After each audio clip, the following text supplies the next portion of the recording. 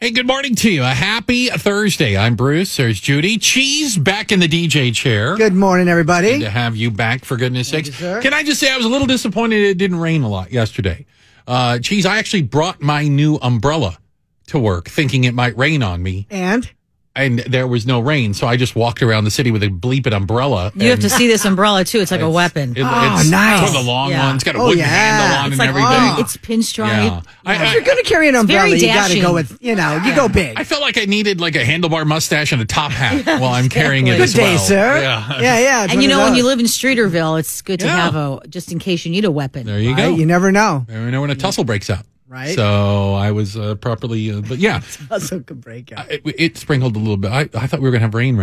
Very disappointed. Did you not get any rain? We got some rain. It's a sprinkle. Yeah. I know it, honey bit. Yeah. It was enough to put up that umbrella. Yeah. Not for me. Disappointed. Don't worry. There'll be many there'll be other opportunities. Spring's on the All way. right, yeah, I can't wait to open my new umbrella. Just haven't got the chance to open it yet. Someday. St. Patrick's Day is next Wednesday. But I think for a lot of folks, if you are going to celebrate, and that's the question of the day, right? You'd probably do it over this weekend? Correct. Is this St. Saturday. Patrick's Day weekend? Saturday, probably? This would have been the big weekend. But You say it would have been. would have I been. think it's still going to be for some people. They're let's see, hoping hold it's on. not. For you being Irish-ish, right? Irish by in-law, yes. If you're Irish, is there a, no, we're not going to party for St. Patrick's Day? Absolutely not. See? Exactly. Yeah. But I They're don't know already that people... pre-gaming with Jameson's. Yeah. Pre-gaming. I don't know that people will come downtown. People come downtown Congregate. to congregate. And, there's the Dying of the River. There's the parade. None of that's happening. None of that's happening. And but the bars are still going to be open, the restaurants and bars. And so don't get me wrong. There are people who are going to come downtown. Now, last year, there was nothing. Because it was all real new and people still came downtown. Oh, yeah. Remember, it It was was packed. packed, yeah. I Okay. just feel like it's going to look different this year. All People are... So Judy believes in the basic goodness of people and that Yes. they're going to do the right thing. Yes. I'm going to live in the real world. Yeah. Okay. And I think that you're going to see a lot of people who are sick and tired of being told what to do, who have gotten to the point that they just don't care anymore. Yeah. I mean, honestly. Yeah. But the bars are getting threatened. And that's a big deal. When you get a letter from the liquor commissioner, yeah, you take notice. Their liquor license That is probably your most bread and butter. important license. Yeah. Yeah. So, and I mean, it's pretty sternly worded that, don't think that just because it's St. Patrick's Day, you still have to be 6 feet apart. You can't have more than six people at a table. This is my favorite. You can't get up and you have to sit at your table. If you get up, How is this even? How do you enforce this? you have to have the COVID police on hand. But my point is, they don't have a COVID police to stand inside of every single place and go, "Your guys are 5 feet apart. Move over a foot. Take a step to your left." You know who's going to be the narc on this one? You? The people in the neighborhood who have always hated it. Oh. Who've always, all the cups and bottles on their yard. drunk people and that, they're going to be the ones. Here's what I don't get. In a restaurant, I can understand. We've all now been out to restaurants post COVID or whatnot. Yeah. And, you're at your table and you wear your mask when you get up to walk out the front door or whatever. Go to the bathroom. Or go to the bathroom, exactly. And, it's separated. And when you're at a restaurant, you're not getting up and wandering over and picking food off everyone else's plate in the place, right? Well, but when you're at a bar. But there are restaurant bars. You're moving around. How do you stand still in a bar 6 feet away from everyone else? Have you ever been in a bar in Chicago during St. Patrick's Day? They're packed to the G's, right? Oh, good Lord, you can't move anyway. Right. You're not going anywhere, but I mean, that's what the city's really afraid even of. if you did 40%, whatever the metrics are, how do you stop people from mingling, from going up and being around other people? Like a high school dance. Hey, you look good over there. What are you doing? Sweetheart. Can I buy you a drink? You semaphore. All right. What are you going to do? This is an actual line in the letter sent from the liquor commissioner, the liquor control commissioner, Shannon Trotter. Hi, Shannon. Really? What's she going to be doing? Dancing or other congregating is not allowed. There will be no dancing. Wait a minute. This is like, exactly. It's turned into Footloose. We're not going to have any of that devil's dancing around here. I think dirty was in parentheses. There'll be no dirty dancing it's no dancing or other congregating. Goodness. Really? You can't dance. If you have a line outside, we're dancing. Hold on, I'm dancing. Nope, Don't no do it. dancing. We are dancing. Look at 6 feet apart. We're going to lose our liquor license here at WLS. It's doable. And if you have a line outside, oh God, your staff is responsible for ensuring that people in that line are maintaining that proper distance and wearing a mask. I am a bar owner. And wearing a mask. I have to go outside the bar and tell people standing on the sidewalk, you guys are too close to one another and not wearing. Why is it their job? Because you think that sounds unusual, but let me tell you, ridiculous. on St. Patrick's Day, every bar I go to has several bouncers. So instead of the bouncers telling people break up the fight or kicking people out, which happens every single time, they now have to be. Yeah, but they're going to be utilized other ways. Why am I responsible for what happens on the sidewalk outside my bar? Well, no, they break up fights on the sidewalk too, and people getting in bars. They take people fighting inside and throw them out on the sidewalk and let them scrap it out there. No, there's always a line out there. They make sure they get at least, a couple blocks away. Yeah, but they're there to check IDs. Well, but to make sure underage people like Miranda a week ago aren't sneaking in. And poor Miranda, she's going out. She's legal now. You know she is. You're going out?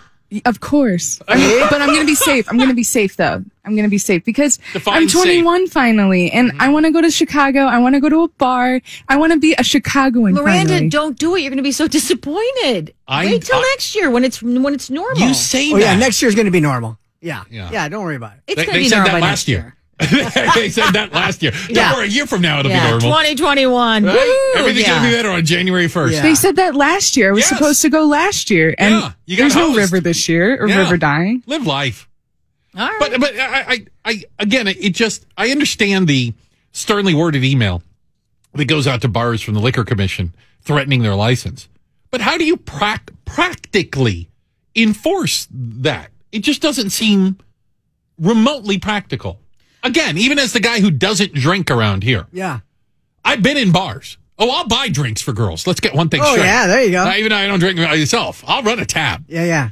How the hell do you stay 6 feet apart from it? It defeats the purpose of going to the bar. Right. So they're saying don't go. Yes, will they enforce it? And they're encouraging them to even make reservations, even the bars. Reservation at a bar? Yeah. I mean, the fact is... Bar, 2 stools for, for 6 o'clock, please.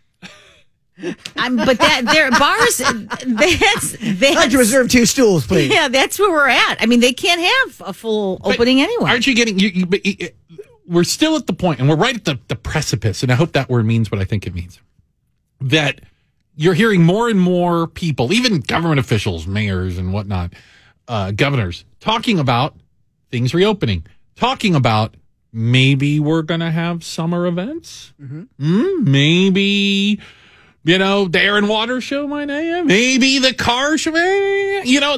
So I think a lot of people are like, see, it's all opening up. We're good. Like, I understand they have to say certain things, but people tend to pick and choose the pieces of information that they want to hear that fit the narrative they want. Yeah. And I think for a lot of folks out there, the narrative is you can go to a bar in St. Patrick's Day. Yeah. Well, I will be surprised. The bars are open, I'm going. I really do believe it will be nothing like last year. I do. Okay. And it's funny. So here's Alderman Brian Hopkins in the 2nd Ward. Yep. Anyone could have potentially been forgiven for making the wrong decision on St. Pat's Day 2020. All right. Which was last year. Wrong decision. If you're a government leader and you make the wrong decision now in 2021, it is unforgivable. There is no excuse. No. The science is clear. St. Patrick's Day is canceled. No, but see, Dr. Arwadi says green beer does cure COVID. That's what I heard. Really? Oh, yeah.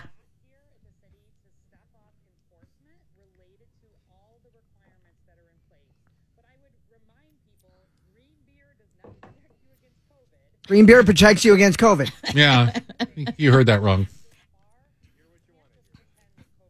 I heard that throw your green beer in the river and it will be dyed. Yeah, there you go. Yeah, I hate green beer. I don't know. No, I can't drink it. Okay, I can't drink beer. So. I was going to say, I'm under the impression there's no flavor. Different, Nick. Not cabbage flavored. It plays with my psyche. I can't do it. Cabbage flavored beer. Yeah. Oh my God! It's too early in the morning for that cheese. Oh, I just tasted my. Oh my God! Okay, you know what? You say that, but I'll bet there is one. I don't remember eating that. Do you remember me eating that? Yeah. Oh my goodness! That Take almost some came Balance up. 7. You'll get rid of it. I've tasted some beers that they taste like my grandma's attic. You know, and those brewers. I'm glad she said attic. I thought she was saying something else. No. Grandma's. I love that. These Grandma's fancy attic beers for when friends come over. You know what? Pull out Grandma's attic. I think it may have been called that. I swear to God, it was so bad. Give me an Old Style any day. Get you a 12 or a Meisterbrow. There you go. I'm partial to Pabst. All right, there you go. A little blue ribbon for you. All right, well, St. Patrick's Day, I think it's going to happen. One way or the other, people are going to choose the way that they celebrate based on where they're at. And I got to tell you, if the travel numbers, if the restaurant numbers, if just the traffic we're seeing around is any indication, there are going to be people coming into the city this weekend and looking for a nice Irish pie. Well, I agree. I just think it's not going to be anywhere near what it was last year. And I do believe the bars and restaurants are going to be responsible because they've been so responsible up to this point. Why would they risk it? They wouldn't. Remember, how many restaurateurs have we had on who said the worst thing would be to be closed down again? It'd be the worst thing. So they're being careful. But we'll see. Yeah. So I'm doing over-under on licenses revoked. Exactly. I'm gonna do a little investigation on Saturday. I'll let you know how the Irish bars in you'll be out there. You and Miranda. Well. Yeah, I'll be over here at D4. See how it goes. So every day, something else is in the crosshairs. A target. You've been canceled is coming up next on 890 WLS.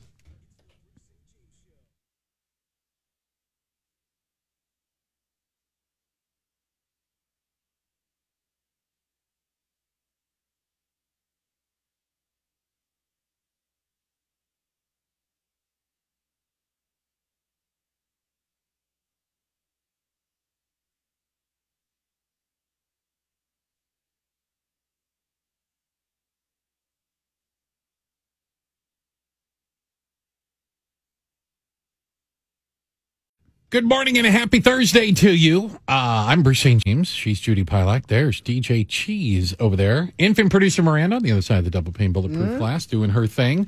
It seems like every day we got to add another thing to the list. This is the part of the show we like to call You've Been Canceled. All right, very good. Look at that. You guys.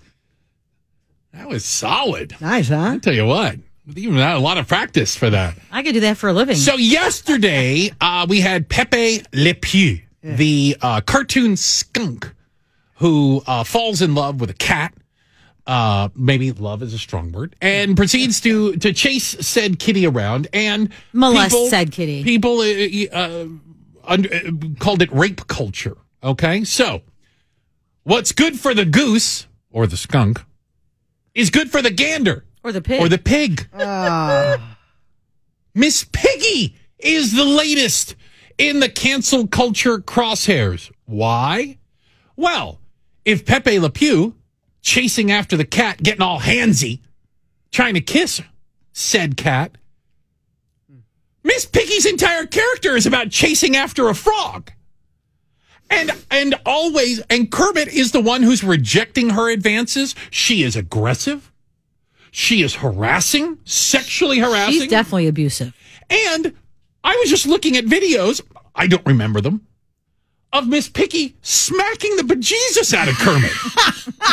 Like she would hit him. Okay, well, he deserved it. She was Kermit was in an abusive relationship with a pig. She wore the pants.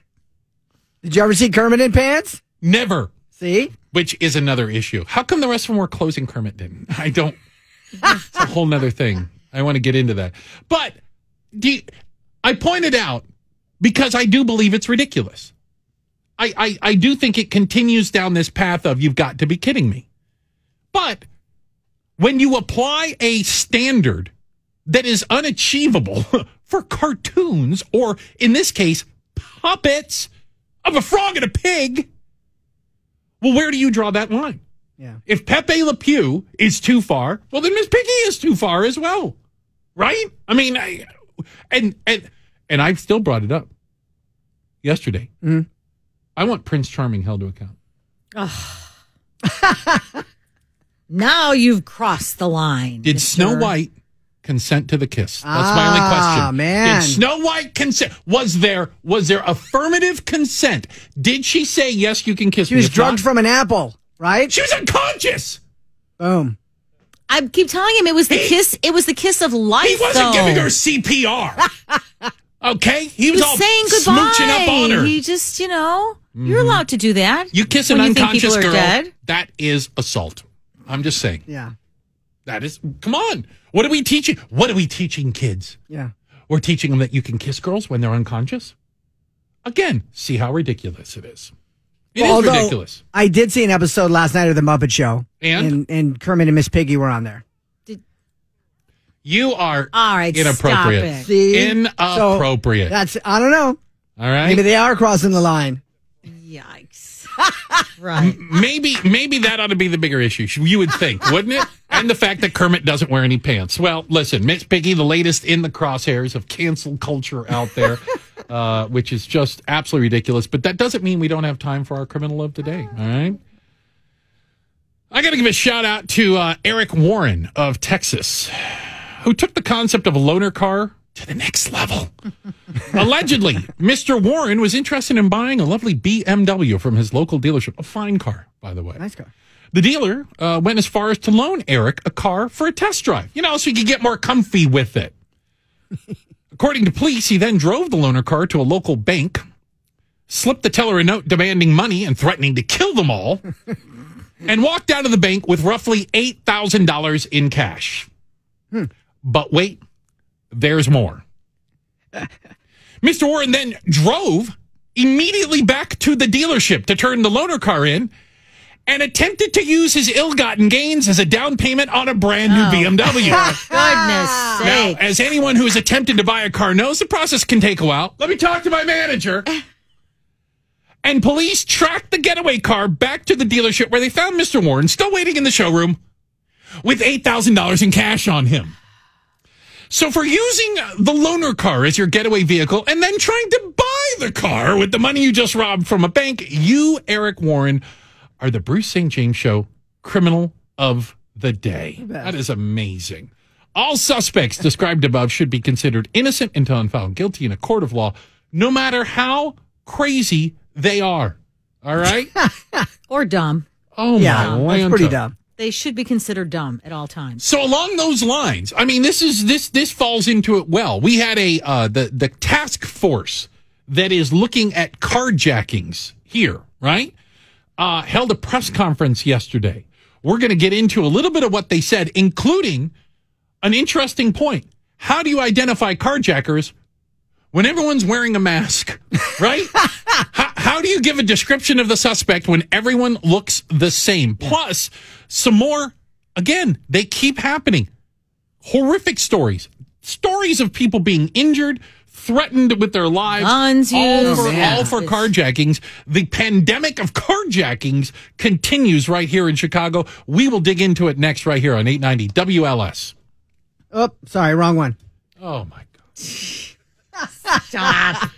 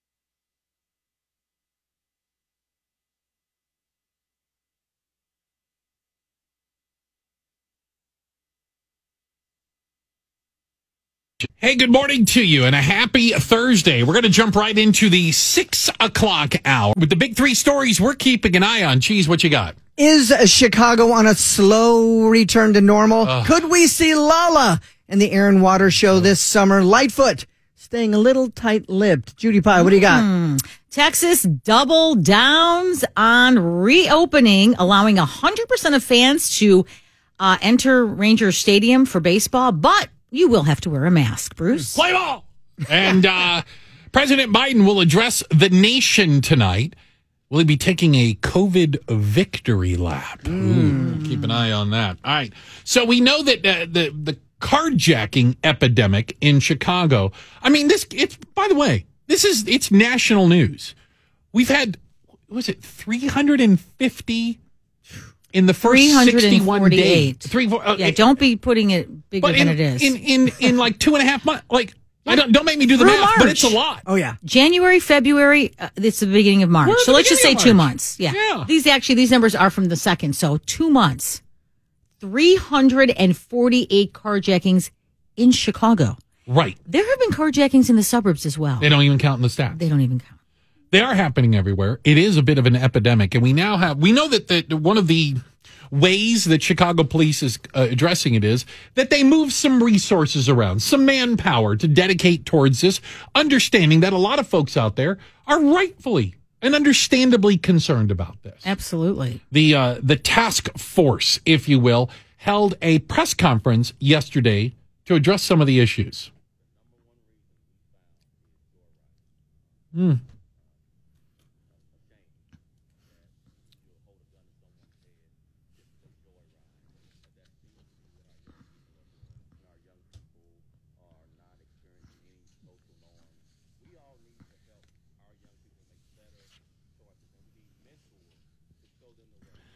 Okay. 44% of those, of the more than 300 people arrested, say, of those carjackings, are juveniles. Oh, nearly half. Yeah, but so that just also means half aren't. You know what I'm saying? I mean, I could look at it that way, but here's I don't disagree with anything that the officer said. Yeah. Mentorship, which I'm in favor of. Positive role models in the community. Full stop. That's a good thing. Yeah. That's not going to stop carjackings tomorrow. That might stop carjackings in 3 years. You know what I'm saying? Like, that's not like, I ran into a mentor today. I decided to stop my life of crime. Yeah. Like, it doesn't happen like that. And when you hear joyriding, it tends to just lessen it a little bit. Like, oh, well, you know what? They're just joy. Yeah. But guess what? They're taking the cars with guns. At gunpoint. So joyriding now becomes sinister to me. You know? Because also we know that one of the issues is that these juveniles are charged with basically trespassing. Yeah, a misdemeanor. It's a misdemeanor that you're basically, when they find them, you're in a car that's not yours. You're trespassing in a car that's not yours. So two teens, 15 and 17, were just charged with carjacking, allegedly threatening a woman, pulling her out of a car at gunpoint, taking her car. Yeah, this happened. That's at 10 in the morning. In the 5400 block. Yeah. At 10 in the morning. 10 in the morning, 5400 block of West 64th. So the 17-year-old faces felony charges. The 15-year-old, one misdemeanor count of criminal trespass to a vehicle. Again, after they even said we're going to start getting tougher. Now, I don't know, maybe the 15-year-old didn't have that much of a listen, say in the crime where they both showed up and threatened to shoot the woman. It's a complicated issue, and I'll acknowledge that it's complicated, and I get it. But yes, there is a breakdown in the fabric of society. Gosh, I sound like some sort of, social psychologist when I say that, but... Well, obviously, though. This is an issue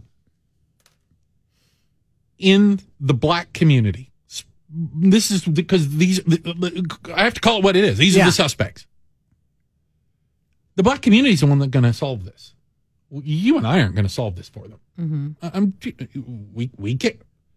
14-year-old throwing kids money are not at it. Right now. Starting more programs. It almost is, where are your parents? Well, what about this? What about school? It's 10 in the morning, 17, 15 and 17. Right. They should have been in school. Exactly. So if school was back in, would these kids have been in school? I mean, at the very least, they should have still been online in school, right? Well, we know that's not happening. Yeah. Right? Yeah. No, not happening at all. And you're right. It's we've been hearing it too long. It's not. It goes in one ear and out the other now. That we I think about people like Pastor Brooks, who we talk to. Mm-hmm. Maybe we need to get him on and talk about this. And go. How are you talking to the young people in your community? It's a problem specific to that community. And how do we address it? Because again, I'm not going to be able to address it. Sorry, I can't be part of the solution. Yeah, not going to listen to me. Who will they listen to? Who will the kids who are doing this? Yeah, juveniles. And I don't want to take a 14-year-old and lock them up for the rest of their life because they carjacked. Don't get me wrong. I don't want to throw their lives away for a bad decision. I get that. Yeah, but slapping them on the wrist But there doesn't do has to be anything. some level of punishment that makes them know we can't continue doing this.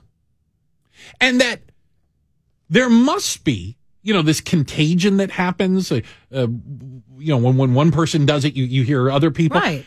The contagion part of the explosion in carjackings, some of it has to be that they don't believe that there is that much of a punishment at the other side of it. Absolutely, that is true. There has to be some measure of that. If they're so, this is a new thing that they're doing it for joyriding, because in the past, as I recall as a reporter, it generally was always for the commission of a crime. They stole a car, so they needed a getaway car, get somewhere. Exactly. Okay. They could dump it. Usually always found the car. Got it.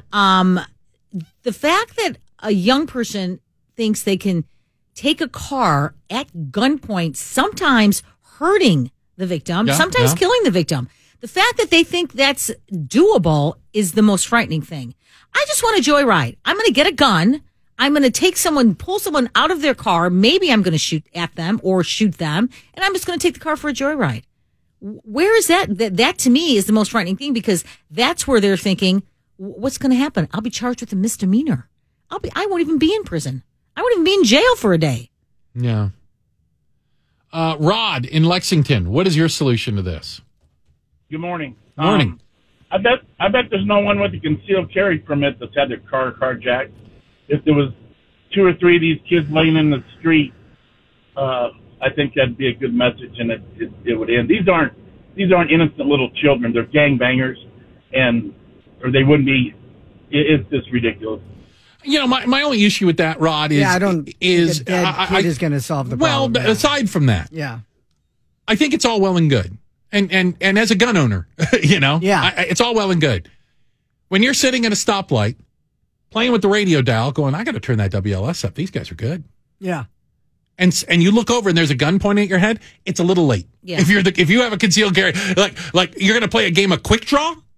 You see what I'm saying? Yeah, you're most likely going to lose. Killed. I mean, I know it sounds good. I get it. In the practical situation, we had a police officer carjacked. Who was armed at the time. It's not the kind of crime. Trained to do this, and you get caught off guard and the gun's pointed at you. That's rough. I mean, very rarely do you see a carjacking coming.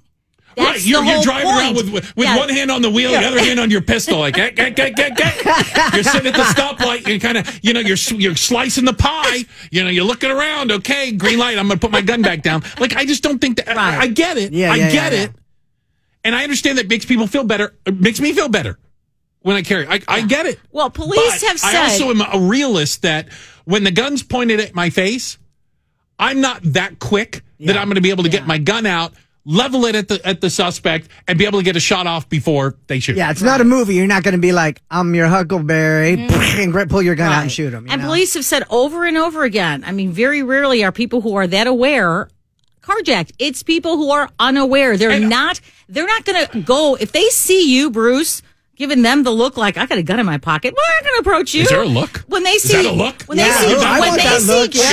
When they see Cheese dancing in his car to some music, his eyes are closed. They're going to go right up and they're going to carjack him. That looks stupid. He's doing TikTok videos in his car. Yeah, a selfie. Oh my gosh. They are deciding, but you only have to not be paying attention for an instant. Yeah. Right. And nobody can be that vigilant all the time.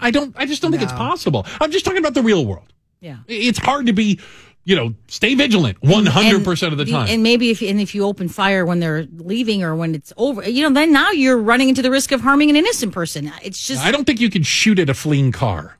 I think there might be. Once again, not a movie. Yeah, life is not a movie. I'm literally against the law. If you're a lawful gun owner, you also have to understand the law. Okay, in the moment, you're going to start shooting at anything, and that's the problem. Well, again, a lawful gun owner, I would not be shooting at a fleeing car down a street. I know enough that I can't do that. Maybe not your car. No, I'm just saying, you have to understand what the law is. I'm just saying, though, you also have to understand when you're in the midst of a crime and you're a victim, don't you lose a lot of your mental I think that's what the clarity? Gun training and that you go through. If you're smart enough with a gun, you understand. Yeah. Again, it's not the Terminator, and you're not going to sit there and unload a clip at a car speeding down a street. No.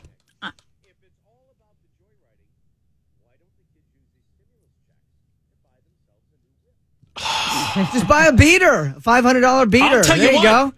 4 of them go in on it together. You got a decent ride. $2,000. You got a decent ride. Yeah. I like this. Nick is a problem solver. That is solid. So, I want you to think about this for a second. Who can you trust? Who do you trust? Is there an organization? Is there a group that we trust? Because trust in groups or organizations that we used to put a lot of trust in is falling. And I admit that I don't exactly know why. We're going to dig into it next on 890 WLS.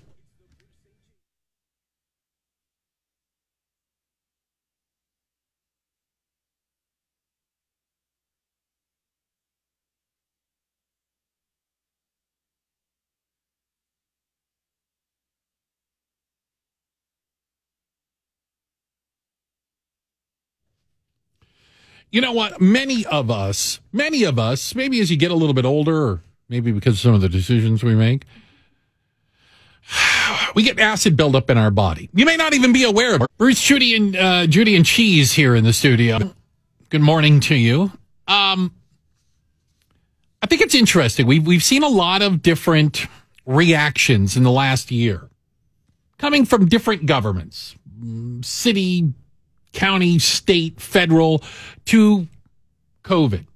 But what works and what hasn't worked? I'm a big believer, and I've said all along, I'm fine with following science and what you can prove and what scientists and doctors are saying. I'm always reminded of the Neil deGrasse Tyson thing.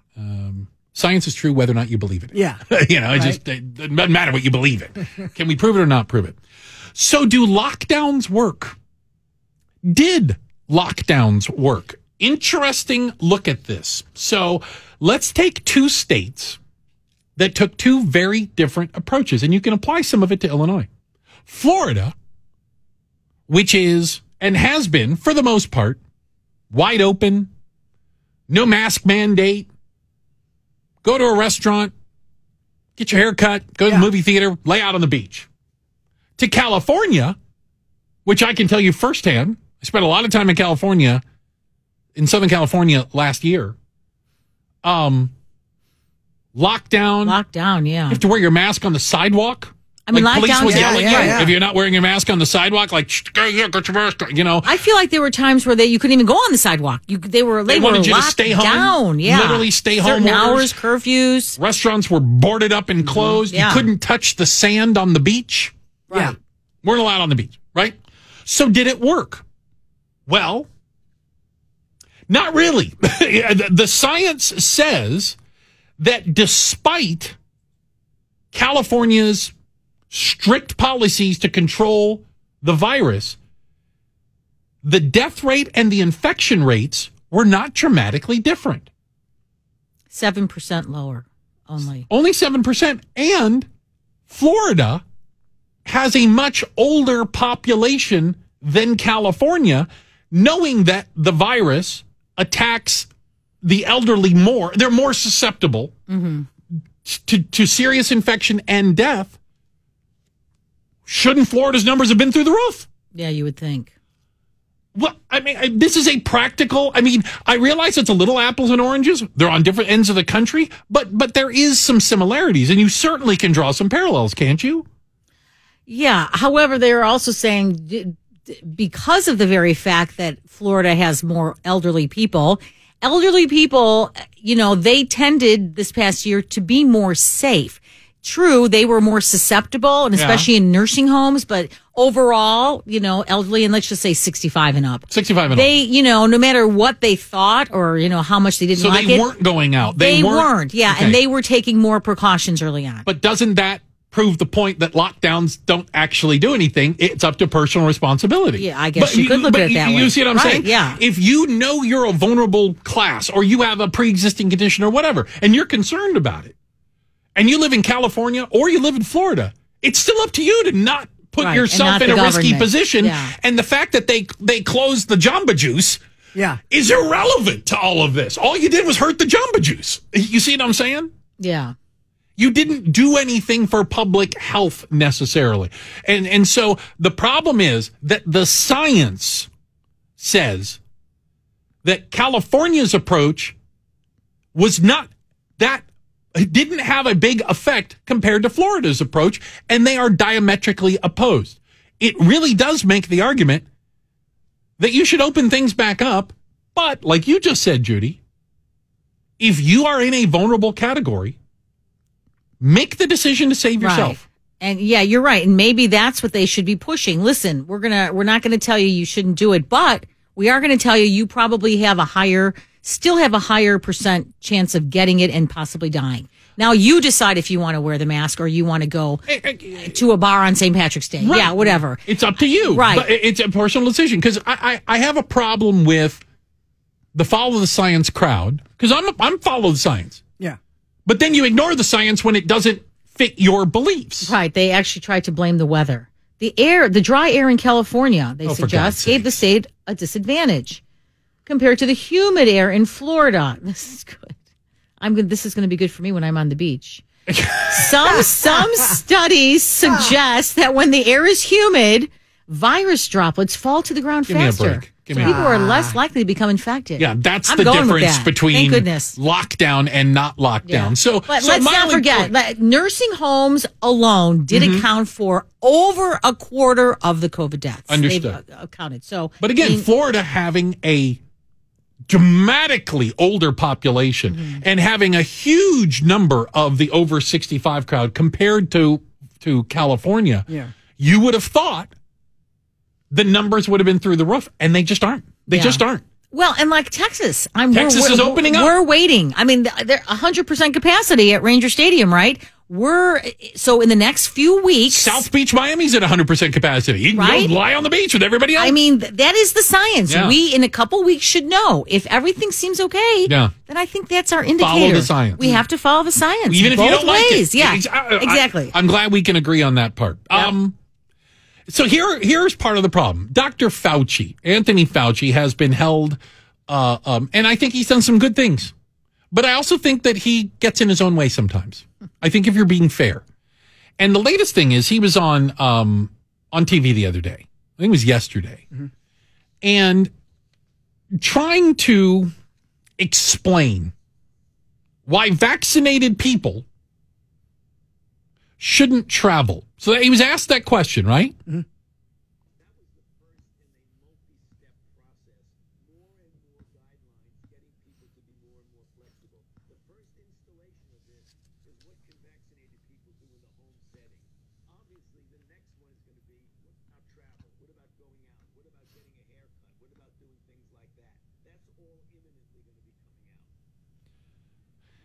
He was asked, what's the science behind not saying it's safe for people who have been vaccinated to travel? And his answer is, there is no science. Well, yet. I mean, I do. Now, on this one, I will have to side with Dr. Fauci. You're going to side with him. Because and being a doctor, being a scientist, as it were, what he's saying is we don't know yet. So I'm not going to answer your question because next week we might know. We don't know if it's going to cause a problem. Judy, you say don't know yet. But the CDC is also telling us that if you have both of the vaccines or the single dose, if you're fully vaccinated, I guess is the terminology I should use, fully vaccinated, you don't need to wear your mask around other fully vaccinated people. You can hug. You can hug fully vaccinated people. You know, you can go back to some semblance of normalcy. Right. You know everyone's fully vaccinated. If you travel, you don't know that everyone's fully vaccinated. Yeah, but this gets back to you think I care about the other people. Right. And I don't. And you don't. I don't. You know what? Dr. Fauci does. That's the key. You don't care. If you don't and care it's about fine. yourself, why should I? Right. You care about yourself. I'm like, you don't. why should I? Yeah, you don't care about getting someone else sick. I don't. Is what you're saying. I You admit don't. it. And Dr. Fauci cares. He cares about you getting someone else sick because that's how it spreads. And I would argue they put themselves in that position, either by refusing to get the vaccine or not following guidelines or whatever. And that is a decision that you've made, just like you choose not to wear your seatbelt. It's my analogy. Some people cannot get the vaccine yet. But if I'm vaccinated, Yeah. don't tell me I can't travel. Right. See, but that's not how the science works. The science also doesn't say it's unsafe to work. So the problem is, again, we follow the science up until the science doesn't fit what we like, and then we go, well, there is no science on it. Well, if there's no science, then I'm going to make my own decisions. How's that? Do you struggle in the mornings? Do you struggle during the day? It's kind of early. It's 6:46 a.m. Some of you may be waking up, wiping the sleep from your eyes. We're going to talk about the bad habits you do every single morning that are sabotaging your day. That's coming up next on 890 WLS.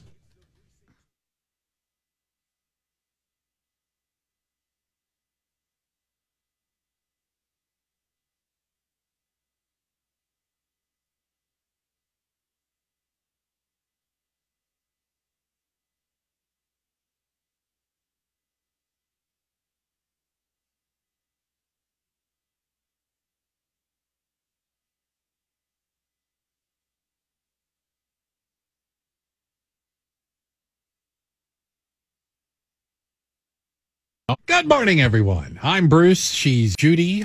DJ Cheese over there. Is it a good morning? It's always a good morning, Is right? it? Well, maybe you've planned 6:54 a.m.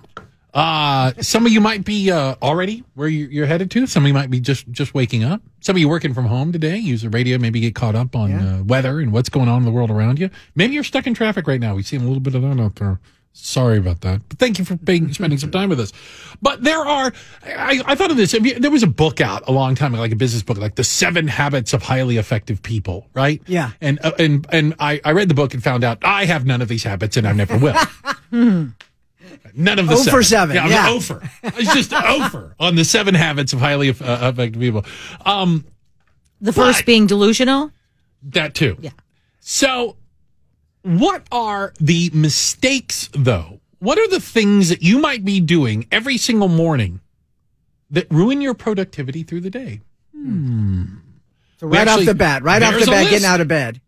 Right off the bat, screwed you up, right? Yeah. Well, and it has to do with a little bit during a pandemic and the changes we've all made in our lives because of it. I mean, it's affected everybody in some way, shape, or form. Fair, right? Yeah. Absolutely. Mistake number 1. How many times have you heard of like these, billionaires or, the highly successful people like, I sleep 2 hours a day. I get up at 3 a.m. I get more done before 6 a.m. than you get done all day, right? Yeah. Right. Yeah. They're saying forcing yourself to wake up early is not necessarily good for productivity. Yay! I don't ever force myself to get up early.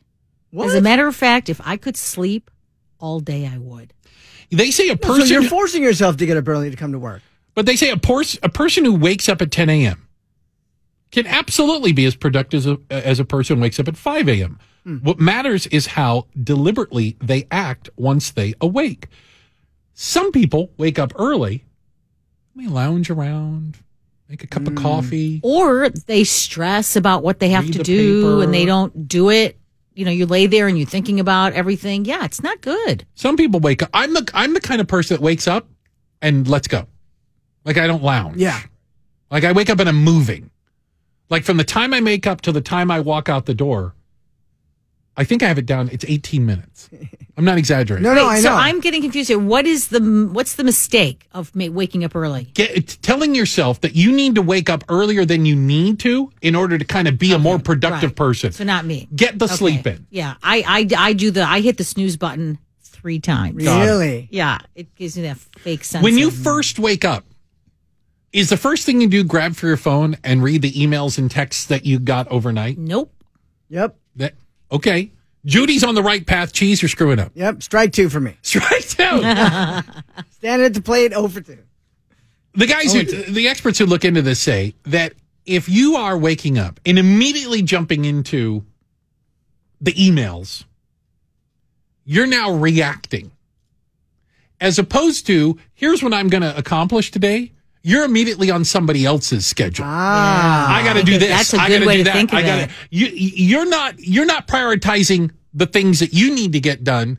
You've put other people's priorities in front of you. Where you're reacting to their emails. Sometimes every night I go to bed early when I work. My phone will ding. There'll be emails or text messages coming in. I don't check them. So I went up to you on that. Sleep. And you guys now know this about me. You are going to one up me on this one. So, you have a sleep mode on your phone where it won't, because I have my phone on silent all the time. So my phone never rings. I don't even know what the ring is. Yeah. Care less what it rings. But it will still light up. You get a text or the phone, it lights up, or it'll vibrate. I have it on vibrate. So sleep mode. Sleep mode at 7, my phone is dark. Yeah. And then when you wake up, everything's just still And there. I look in it and go, I have 3 texts and 22. But from you guys, there were 49 texts last night when you guys were discussing Don't even get me started about some text stuff. chain. Yeah. The group text, but at 7 o'clock, my phone goes silent. Yeah. No, I know that about you. And it's not meant to be a jerk. No. It takes me a while to go to sleep. I need to shut down. And if I'm constantly checking my phone, I'm reacting. Yeah. Yep. It's harder to get to sleep because your brain is going. Because I need to wind down. So I do what I need to do You should be proactive, not reactive. Thank you. You're welcome. If you're working from home, do you get dressed every day? Now, see, this was a problem for me. I'm going to Really? fail that. When I wasn't working, let me tell you, now that I'm working, I lay out my clothes the night before.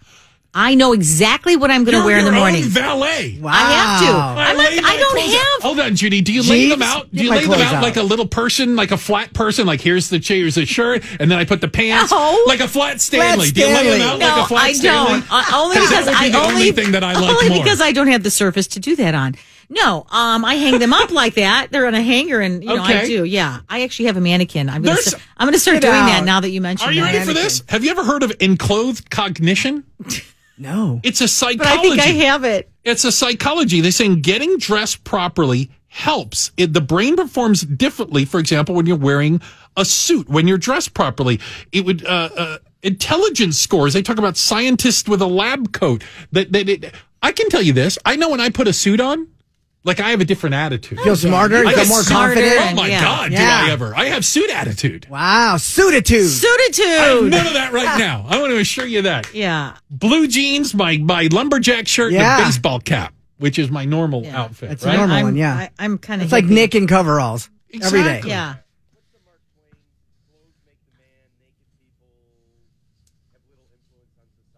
Okay, sounds about right.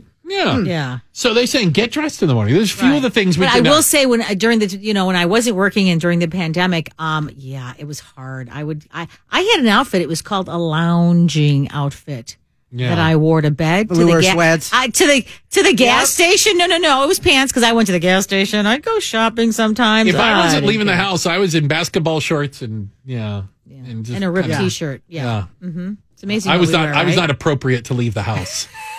But it's true. Well, you did anyways. Yeah, right. There is that.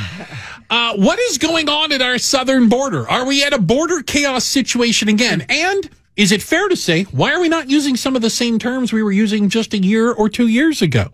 We're going to dig into that and figure out what exactly is happening. Who's massing at our southern border? And are we letting them all in? It's coming up next, right here on 890 WLS.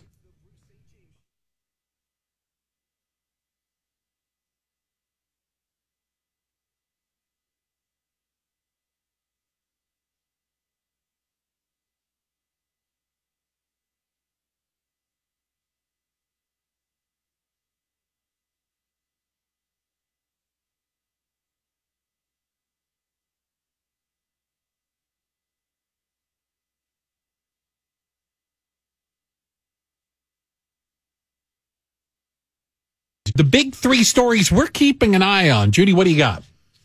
Rangers Stadium in Texas to reopen at 100% capacity. Now, fans will have to wear a mask when they're not eating or drinking or maybe yelling. Right. Go Rangers! You loser! President Biden will address the nation this evening, probably no doubt taking a bit of a victory lap on his COVID vaccination plans. That's right, Bruce. And is Chicago on a slow return to normal? Could we see Lollapalooza and maybe the Air and Water Show? Mayor Lightfoot is staying tight-lipped, but maybe. All right. So I spent a large portion of my life living in Arizona. I grew up in Tucson. I went to the University of Arizona down in Tucson. I don't get that. Lived in Phoenix. What's with the V? The University of Arizona. All right. I see that in football all the time. Yes. Been to Mexico. been to Mexico. Spent time along the border. Yeah. Spent time with Border Patrol. Spent time with the sheriff down there. Trying to understand. Yeah, try not to hang out with the federales, but trying to understand what's going on at our southern border. Yeah. It's a complicated thing. I don't know any other way to say it. I'm not trying to be trite about it, but it isn't. Whatever you think the solution is at our border, that's not it. I'm going to tell you. The solution's 100 things. It's not one thing to solve the problem. Without a doubt. Without a doubt. But we are seeing right now huge numbers of unaccompanied minors now trying to come into the country. And when I say trying, I want to explain to you how the law works, because part of, and I think it is understandable, the confusion that goes on with our border is, what is the law? The law in this country. So, by law, if you don't like the law, ask Congress to change it. By law, if you are a minor who makes your way to a border checkpoint or present yourself to a customs official or law enforcement, by law, you have a right to a hearing. You have a right. They do not kick you back across the border. By law. So adults, they do. Adults, not necessarily. Adults, by law, can make an asylum claim. There's then a hearing. There's an initial hearing that goes on. Do you have a credible claim for asylum? Are you escaping violence? Or is there threats on your life? Whatever. And then you could be issued a court date. By law. These are the laws. But so adults could be sent back. Could potentially. If they don't. But if kids, not minors. We do not kick minors back across the border. A couple years ago, we had all these kids in cages. Remember that? Yeah. Mm-hmm. Because we had all these kids and we don't know where to put them. I've been down there on the border. I've seen these detention facilities, and they're all meant to be kind of short term, but most of them for adults, because we didn't have the issue of especially unaccompanied minors coming across the border. Imagine a 12-year-old, literally, and the way it was described to me by a border official, he goes, we have where the cars come across the border. Nogales, Arizona, in Arizona is the big border checkpoint. Tijuana in California, Laredo in Texas. So kind of really big ones. El Paso in New Mexico are the big thoroughfares. Yeah, you can drive across. You can walk across. Okay, and when you walk across, it's kind of like when you land at an airport coming from a foreign country. A U.S. citizen, you have a passport. This and the other. And the Border Patrol agent I talked to said, imagine you're standing there and a 12-year-old girl comes up. She's got a backpack and she says, I'm presenting myself. They give them cards or they tell them what to say, where it's literally, I'm seeking asylum in the United States. He goes, once that happens, it's out of my control what I get to do. They are segregate them aside. They have advocates, lawyers on their side that advocate for the kids. By law, they're supposed to be turned over to the Department of Health and Human Services within 72 hours. Yeah, the problem is that's not happening. It's not happening. Yeah, they're being detained and in facilities designed for adults. For adults, because there's nowhere to put them. And they're supposed to be placed with a family member, a sponsor in the United States until they can have a proper hearing in front of an immigration judge, etc. But the system is not built for the crowds that are coming. But here's something, and I think this is fair. I was rightfully critical, only because I'd seen it, of the way the Trump administration dealt with these kids at the border, because their attitude was, let's make it as miserable as possible to try to discourage people from coming. And it didn't. Because no matter how miserable we made it in the United States, it was still more miserable wherever they were coming from, Guatemala, El Salvador, wherever, right? Because most of them are coming from Central America, not coming from Mexico. Mexico's actually doing okay economically. It's Central American countries where they're trying to flee for a variety of reasons. And whether we should accept them in the United States, a whole other argument. I'm telling you, the law says once they show up at the border, we have to deal with them. That's the law. Do we know why families are sending their children on these long migrant walks and to get to the U.S.? Their 12-year-old? 12-year-olds. They put them on trains. They give them to these human smugglers, the coyotes. They give them money to what get do they think is going to happen when they get here? They think they're going to have a better life in the United States. With whom? Family members, friends, or they believe in some way, shape, or form the United States. So they have someone here. Many cases. Okay, because then that makes more sense. I'm thinking they're just saying, okay, good luck. Good luck. Someone should take care of you when you get there. I'm sure there's some of it. And some of it is maybe rightfully. I don't know. Maybe rightfully their lives it's are so in dangerous. danger. Right. Okay, that I can also see, but not 3,400. Like a day. Well, that's more than that was in customs custody. Yeah. No, about 300 a day are coming across, but there are already 3,400, which is already more, what you just mentioned, than in 2019. But that's my point. 2,600. Why aren't we talking about it the same way? You see what I'm saying? Because I think it's fair. Yeah. It's good for the goose, it's good for the gander. Why aren't we dealing with these kids? You can make an argument for the adults and the way they do it. But some of these kids are infants, 3-year-old. What? And how do you determine who their parents are? Right. You come across the border and somebody brings you and says, here's this kid, it's not mine. Wow. What do you do? What do you do? These are like you said, they have no choice. They have to deal. We have to deal with them as a country. And you know, I'd like to think we're a big enough country and a good enough country that we can deal with it on some level. But is the Biden administration, the president of Mexico made this point, because Mexico's issue is that all these Central Americans are just using Mexico as the highway. You know, they're all coming through They're entering Mexico illegally. Yeah, why they're entering Mexico, but Mexico's not doing anything to stop them. But Mexico doesn't want them to stay in Mexico. Right. So Mexico has no problem keep going north, get on the train, get on the truck, walk, whatever it might be. But he's the president of Mexico, and I think kind of rightfully took the Biden administration task going, you know, you're not exactly discouraging these people. We're seeing more and more of them at our southern border of Mexico, which means you're going to be seeing more and more of them at your southern border. This is a problem that's not going away. You know, it struck me that it's not a popular thing to say. So I will acknowledge that up front. But when I talked to, and again, this was a huge issue in Arizona, as you can imagine. Yeah. And we talked to different people and tried to come up with solutions.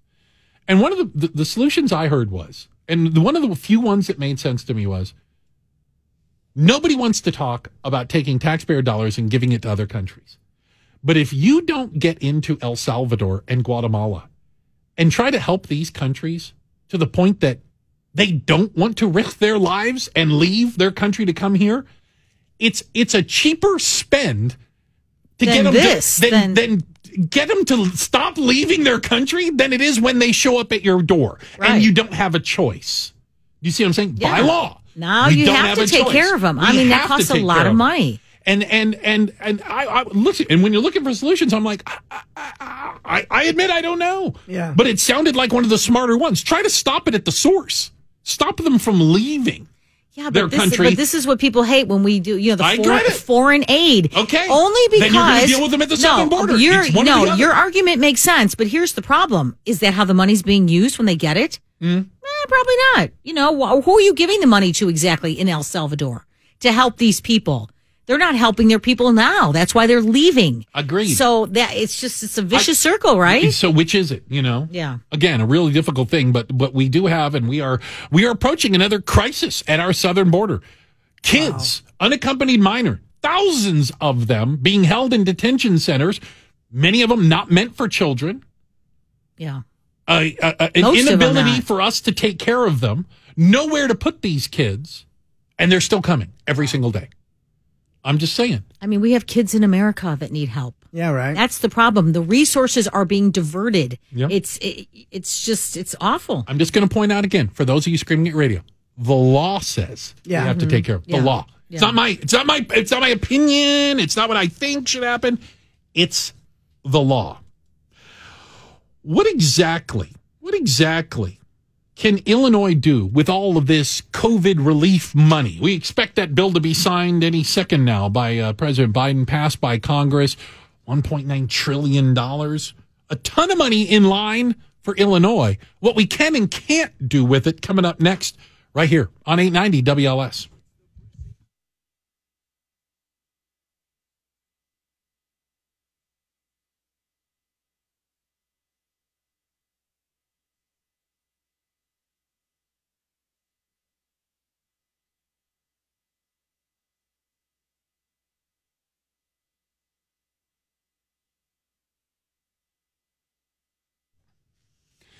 You know, I want to tell you a little bit about Balance 7. Balance 7 is a supplement that I have been taking recently, and it is helping get President Biden is expected to sign this week the $1.9 trillion bill that is, it's got everything in the kitchen sink in there.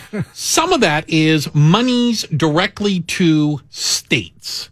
Illinois is set to see a windfall from this bill, Judy. $7.5 billion in federal aid.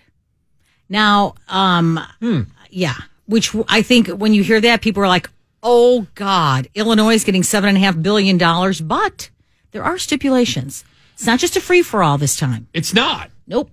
I thought, okay, so what can they do or what can't they do? So they cannot spend the money on pensions, which is probably the first thing they would try to do. Which is, we've even had guests on that told us the unfunded pension liability in Illinois is out of this world. Should be first, second, and third on everybody's concern list for the state. $141 billion unfunded pension liability. Right. That $7.5 billion wouldn't put a dent in it anyway. Exactly. So, I mean, there are already calls that the state should be paying back the feds and paying down other debts, including this, $5.5 billion in unpaid bills. Now, I think they can spend it on COVID-related expenses, which could pay a lot of those unpaid bills. So I was trying to understand, how much did COVID hurt the states? Like, why specifically would Illinois be in the hole? And a lot of it has to do with sales tax and fees and things like that.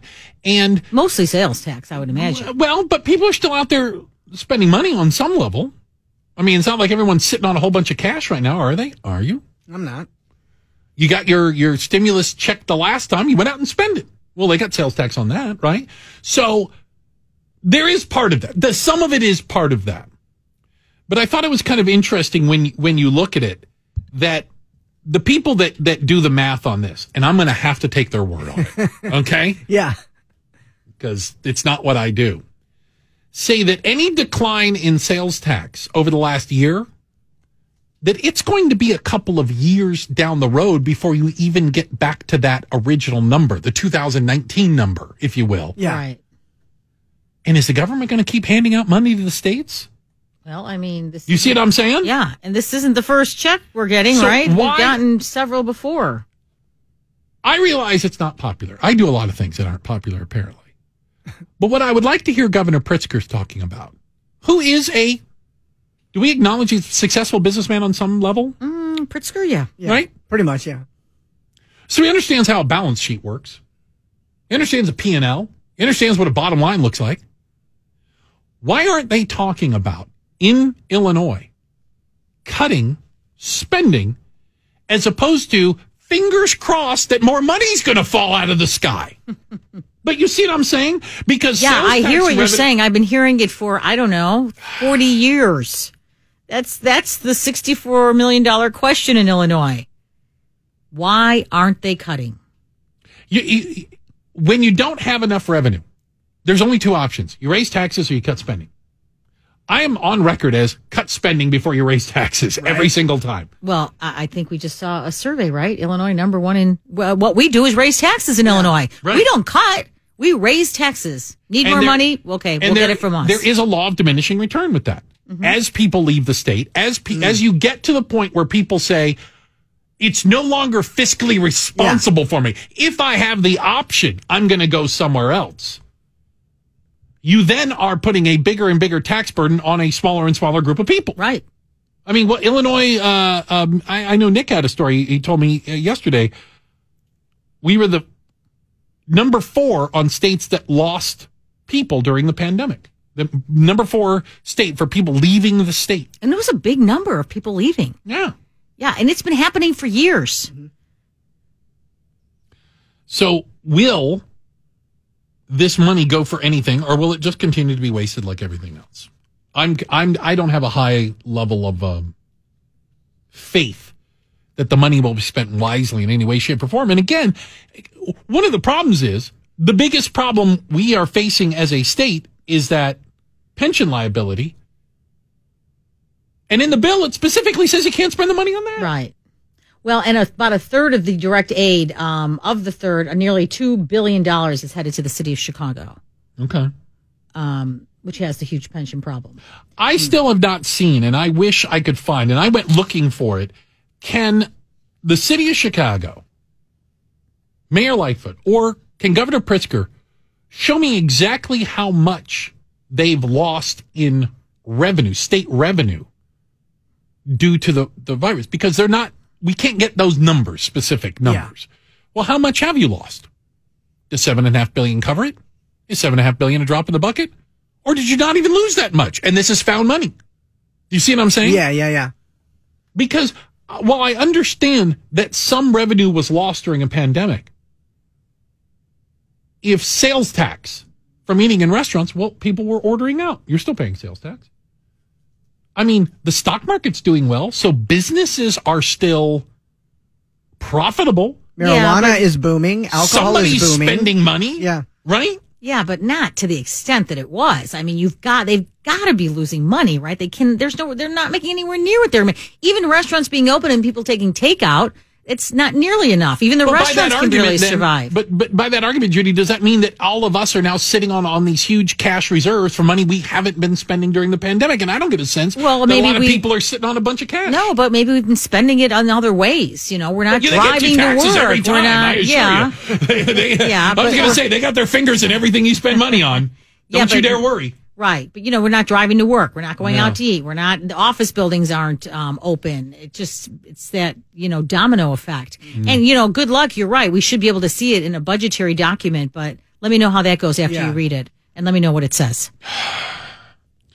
Well, we hope that we keep getting closer to hashtag old normal. And Nick, I know that there's some huge events that go on in the city, things that people put on their calendars to look forward to. Are we any closer to these? Hey, good morning to you. I'm Bruce. There's Judy. He's Cheese. And joining us right now is Pulitzer Prize-winning writer for thepatch.com, Mark Konkol. Mark, good morning to you. Hey, Bruce. Thanks for having me. So you had an interesting piece, and we wanted to have you on to talk about it, about the issues at the United Center, this mass vaccination site, and how Governor Pritzker kind of got caught up in the middle of it. First of all, do we need to describe, I don't even know how to pronounce it, fakequity? I mean, you got to be careful how you say it on the radio. Okay. Yeah. Fakequity. Fake equity. Fakequity. Fake equity. Fakequity. Okay. Let's just stop saying it. You're making me nervous. Yes, don't say it fast.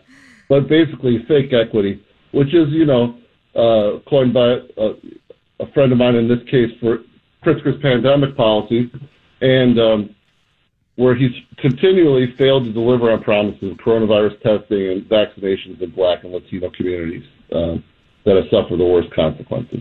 He says things, and they don't turn out to be true. And the United Center is the newest example. He came out and said he's partnering with FEMA to, have more Black and brown people get vaccines at the United Center. And when the first round of signups was done, as things turned out,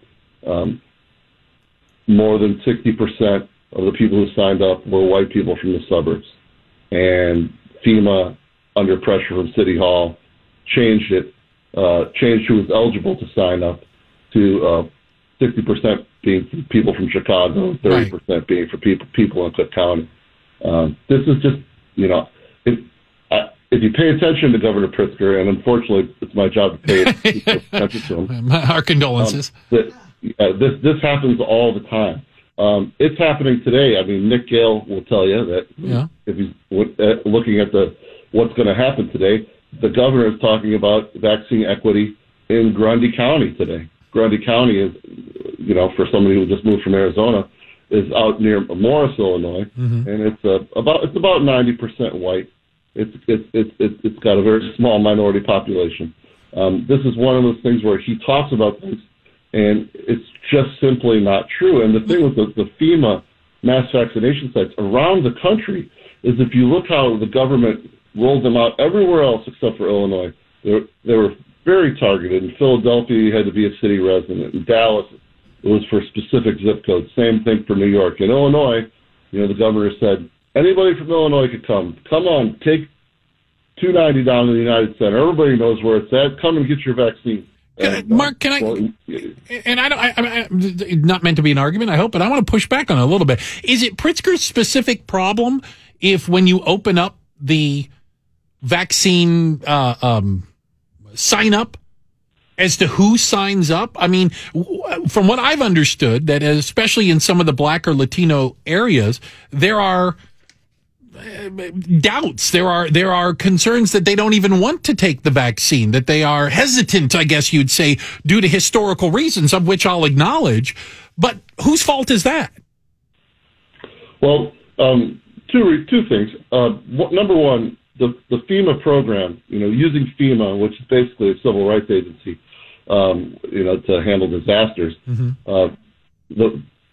That program was specifically to serve those underserved communities where dealing with exactly what you spoke about. Also, those are the same communities that don't have the best access to health care, and the same communities that got hit the hardest by, the most serious consequences of COVID-19. Now, FEMA doesn't deal with the city of Chicago and Cook County directly. Typically, they deal with the state. Now, what we know about Pritzker's COVID response is that it's basically run by political hacks. Dr. Zike, yes, she's the public health director. She's the one that speaks publicly. But you'll notice around vaccinations, you don't see her talking at press conferences. You hear Pritzker talking at press conferences. My sources say she's been effectively cut out of all these conversations. And when you talk with there's a guy by the name of Derek Lindblom. He's a venture capitalist. He's one of those guys that did a startup business. He ran for alderman and lost in Lincoln Park.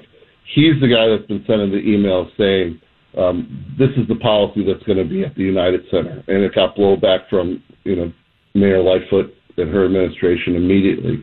This is what we're dealing with. And when we talk about, I'm just going to say fake equity, so I don't get Judy nervous. But when we talk about that, we see it in legalized weed too.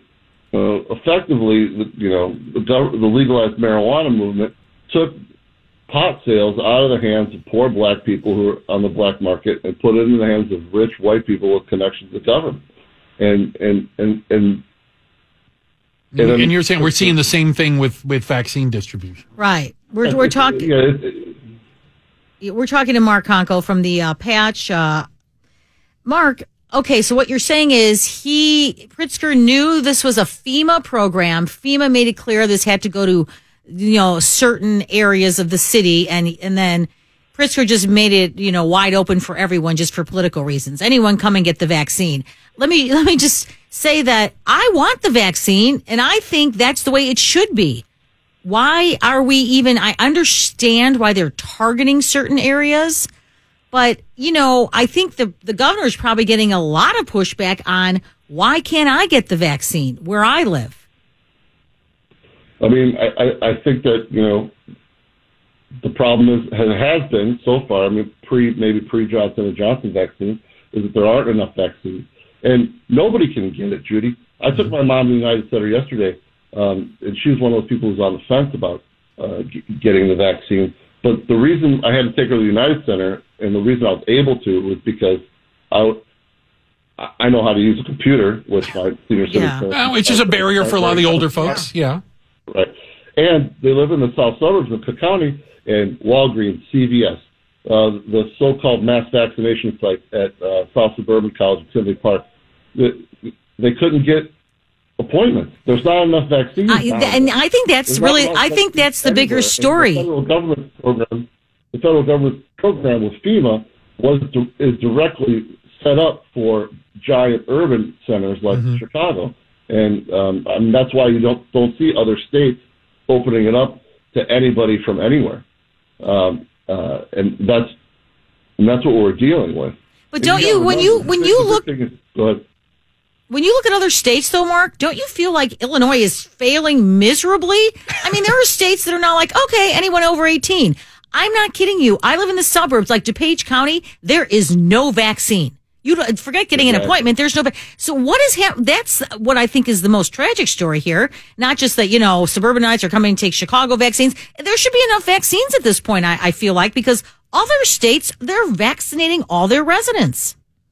Exactly. And you hit the nail on the head there. The thing is that Pritzker's administration has failed to roll out the vaccine effectively from the beginning.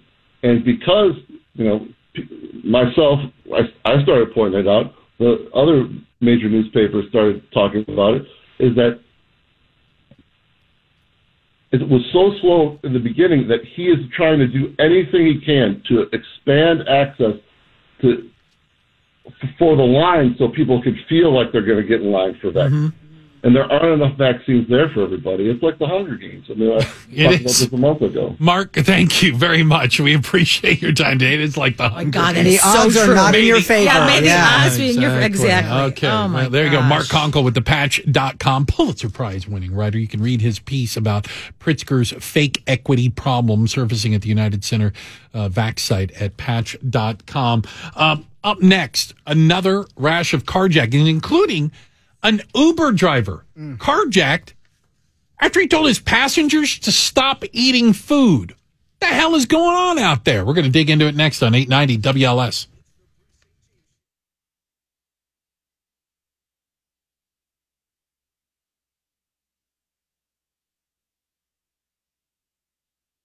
Is slowing some things up right now. A little slow on the Kennedy coming in, a little stop and go inbound between Addison and the Circle. Next traffic update in about 15 minutes.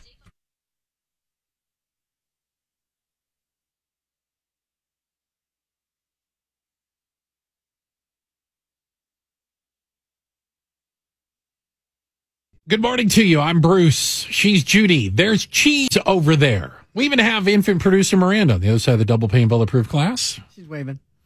She is waving. We'll give her that. Carjackings continue to be a thing. We had one just yesterday, Judy, down in Englewood. Yeah, Uber driver was beaten and carjacked. Now, this one is weird. Yeah. The passengers began to eat in the driver's Ford Escape, as I like to call it. He asked them, the French version. We like to class things up here. The driver asked them to stop eating, which led them to start punching him. Yeah. Beating him. Even as he got out of the car, they continued to beat him. And then they just got back in the car and took it. This is like a carjacking of it doesn't sound like they intended to carjack it. Like, well, we're here anyway. Right. Let's just carjack you. Like, again, that was bizarre. Opportunity. He got out of the car because they were beating him up. Right. And then they took the car. And then they took the car anyway. No one is in custody at this point. So, God, the numbers are staggering. Is that a nice way to put it? Yes. The numbers are staggering.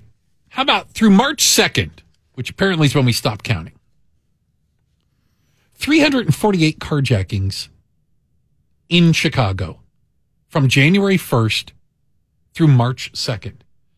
I'm no math whiz, but that's more than one a day. At this rate, I mean, I don't even want to know what the end of your statistics are. Like. It's Now, I'm hoping it's just a rash that just stopped. Well, you know what? They have a task force. There is a task force. Yes. The task force, though, is probably a little bit overwhelmed. Is that a good way to put it?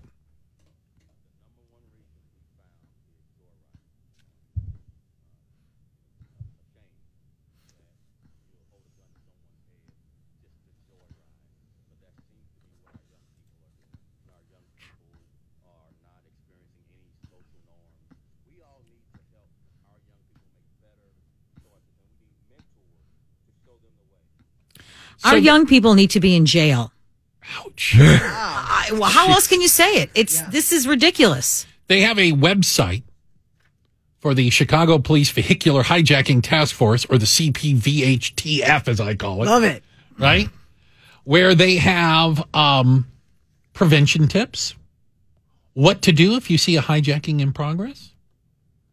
How do you describe a suspicious individual? Which I thought was interesting, because I what they wanted to do. Because we all look suspicious. So they were saying, providing a detailed description can help officers identify.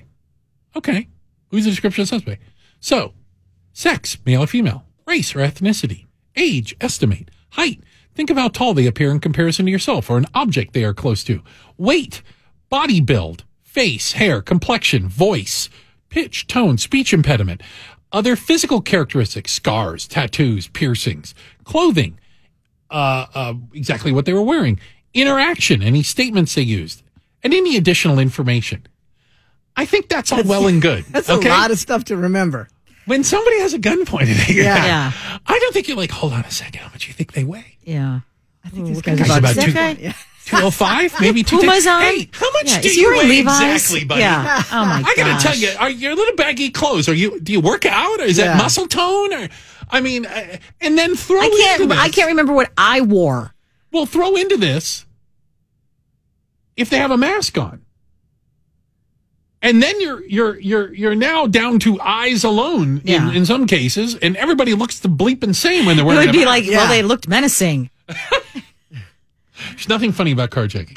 No, it's except not. when you're trying to realize that everyone's wearing a mask and looks like a bank robber / carjacker now, and you're having to pick them out of a line. Well, and here's why it's not funny and why it's so important, because sometimes it's that key piece of evidence that determines whether they're charged with the carjacking or with the less serious crime. So we talk about the less serious crime, which is the misdemeanor of, what is it called again? Possession, being in the wrong place at the wrong time. It's literally trespassing. Trespassing, that is it, yeah. Vehicular trespassing. But so literally you're in a car that's not yours. You're trespassing in a car that's not yours. And you're saying, well, why don't they arrest him? Well, only because I understand the law just enough to get into trouble, by the way. My brother's an attorney, close enough, right? Yeah, there you go. You have to prove they're the ones that carjacked it. Just being in a car that's not yours doesn't prove you're a carjacker. It doesn't matter what you know. It matters what you can prove in a court of law, right? You've heard that before? We have a lot of wrongs going But I'm just saying that the law is you have to prove beyond a reasonable doubt, by the way. In so some if you level. find the people 2 blocks away sitting in the car, and you say, there they are. We were just sitting in here. We didn't take it. But you have to be able to describe and be able to testify, because we've even had instances of people that were carjacked that refused to testify. Yeah. That is exactly the person who stuck a gun in my face or who threatened me and made me get in the car, because just finding people in the car doesn't necessarily, I understand, I'm not trying to defend them, but it doesn't necessarily mean they're the carjacker. Now, fast forward to the courtroom. Is this the person who carjacked you? I don't know. Put your mask on. I mean, there's so many things going on here. So probably the best thing that you can do is try not to get carjacked. I know it's difficult, but many times these carjackings, running cars at a gas station with kids in them. Hey, Rich, you're an Uber driver. We had the story of the Uber driver that was beat up and then carjacked in there. Do you feel safe driving? Yeah, I feel safe driving. I got no problem driving, but okay. But like I said before, what's Uber doing to help you in these situations? Well, I mean, on the there's an app. Mm-hmm. on our phone where you could hit the emergency button app, and police are supposed to come right away. It's like a panic button for an Uber driver. It's like a panic button, exactly. Okay. And are they responding to it? Do you feel comfortable with that? Yeah, I feel comfortable with it. I mean, it's GPSed, so they would find the car pretty quick as well, is what you're saying, because the app would still be in the car. Now, are you being picky about who you will pick up or parts of town? Are you allowed to say that out loud? On where you're at, what part of the city? Yeah, but at certain times I won't go to certain areas. Like I won't go after 6 o'clock at night to the west side. Okay, all right. Well, you got to do what you got to do, Rich. I appreciate that, and be safe, for goodness sakes, out there. Yeah. Once again, it's probably hard to press that button when you've got a gun to your head. It all sounds well and good. You know, like the best laid plans. It's like a boxing. Ever heard that? In a boxing match, all the plans go out the minute you get punched in the nose. Wait a minute. Hold on, I had a strategy here. This out sucks. The window, yep. All right. Dr. Fauci waffling on his words. So if you're vaccinated, is it safe to fly or is it not safe to fly? Pick a side of the fence, buddy. We're talking about it next on 890 WLS.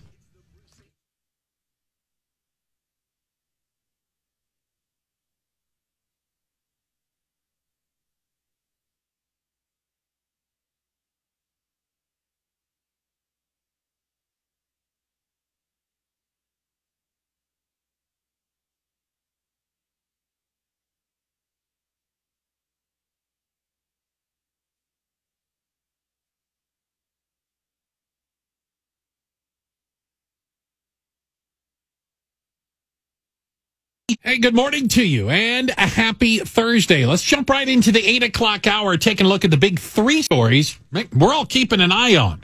President Biden will be addressing the nation later tonight, talking about the COVID plan. Will he make any news or will he just pat himself on the back all night? That's right, Bruce. And is Chicago on a slow return to normal? Could we see the fun things like Lollapalooza and the Aaron Waters Show coming back? Lightfoot is staying tight-lipped, but she's saying maybe. Judy Pye, what do you got? I'll take it. Well, the Texas Rangers are planning for a full house on opening day. The state approves 100% capacity. Yeah. Wow. Yeah. As expected, I would say. Yeah. Along those lines, I still think there is confusion. And there is confusion as to what does it mean to be fully vaccinated? I mean, think of the arc we've been going through. There's a pandemic. What do? You buy toilet paper. All of it. All the toilet paper you can find. Stock up.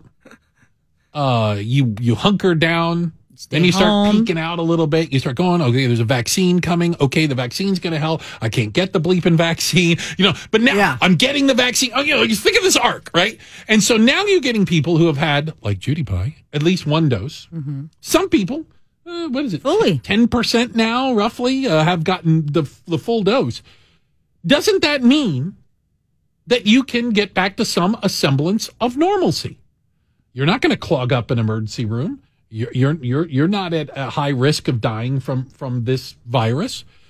So can you travel? Can you finally get out and about? Can you go places? Can you do things? Dr. Fauci was asked about this. CNN's John Berman, asked him this specific question.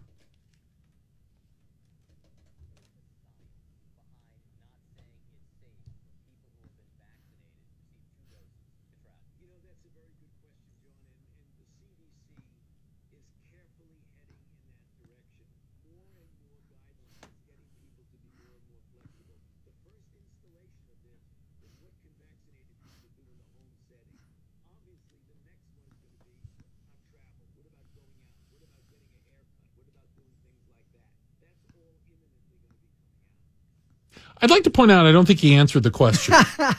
Well, he kind of did. He said, this is first. First, we're going to do this.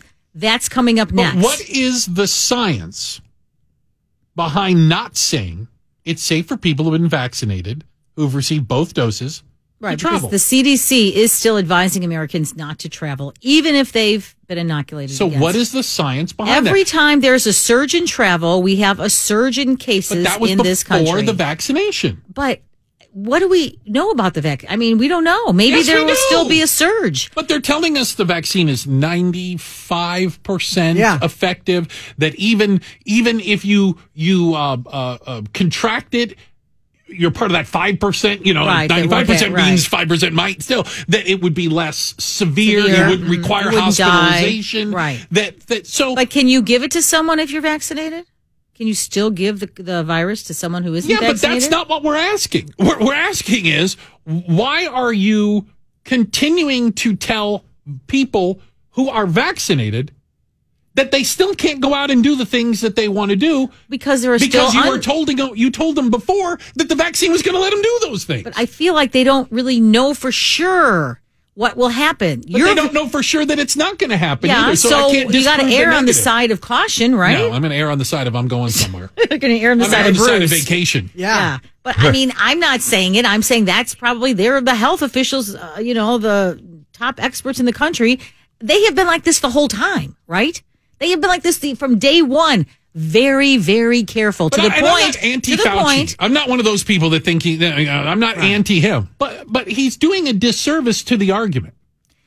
It's the CDC. He is not going to, if the CDC is saying don't travel yet, he's not going to come out and say, well, I think you can travel. You're vaccinated. Here's the answer. If you're fully vaccinated, you are safe to travel. You may still be able to infect other people. And you may still get it. But the people who are vaccinated know that. We've told them that. You still may get it. It just wouldn't be as severe. Mm-hmm. So the point being is, tell them what the science says and quit telling me what maybes and mights. I don't care about maybes and mights. Here's another reason.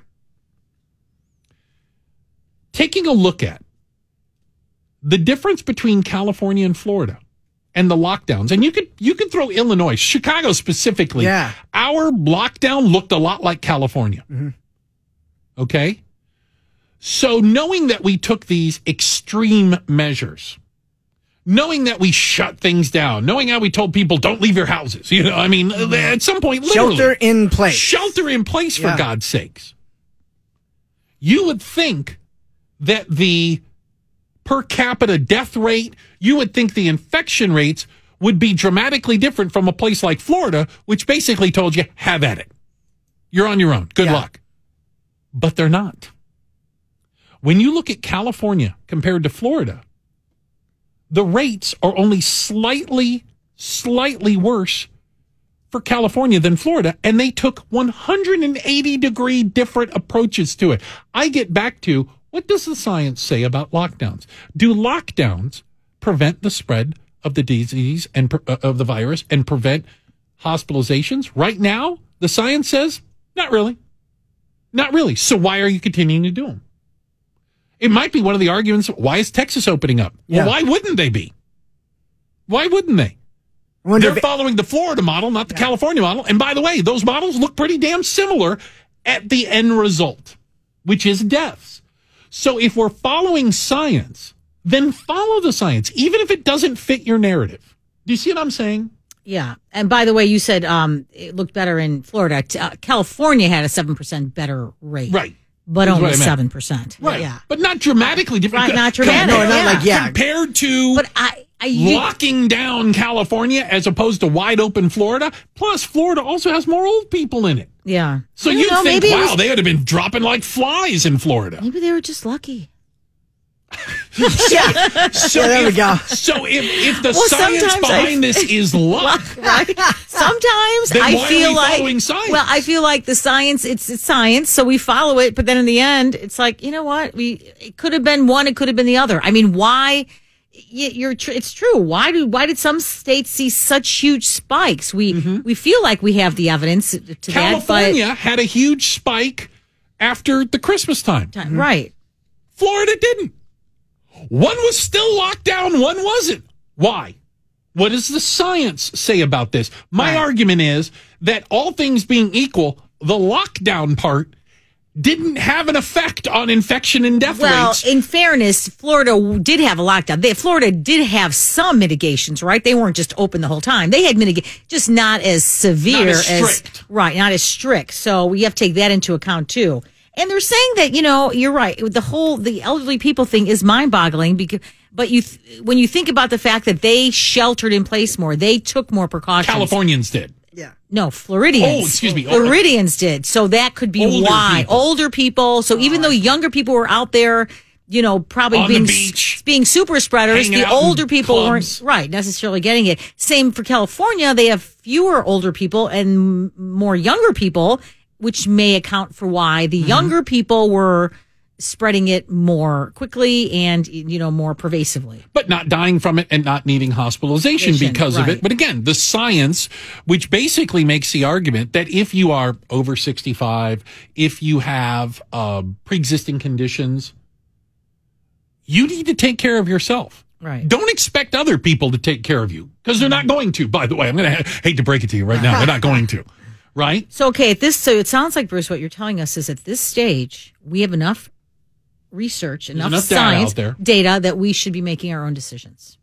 Yeah, and that government shouldn't be locking things down because there's no science behind the fact that it actually works, that it does anything. If the numbers between California and Florida were wildly different, if Floridians were, they were stacking them like cordwood, at the back of the morgue, and everyone in California was healthy, you'd have an argument. You'd go, well, look, one works and one doesn't.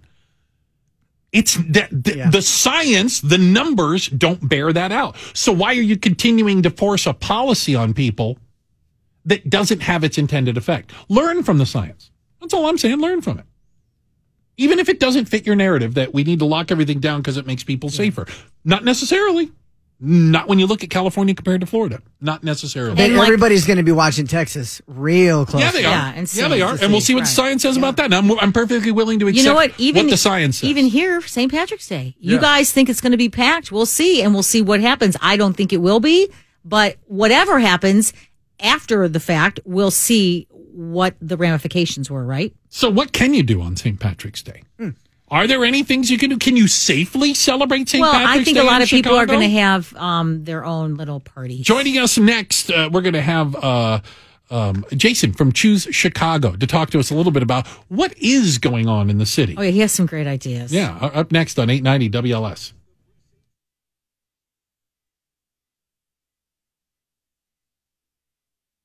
And then earlier.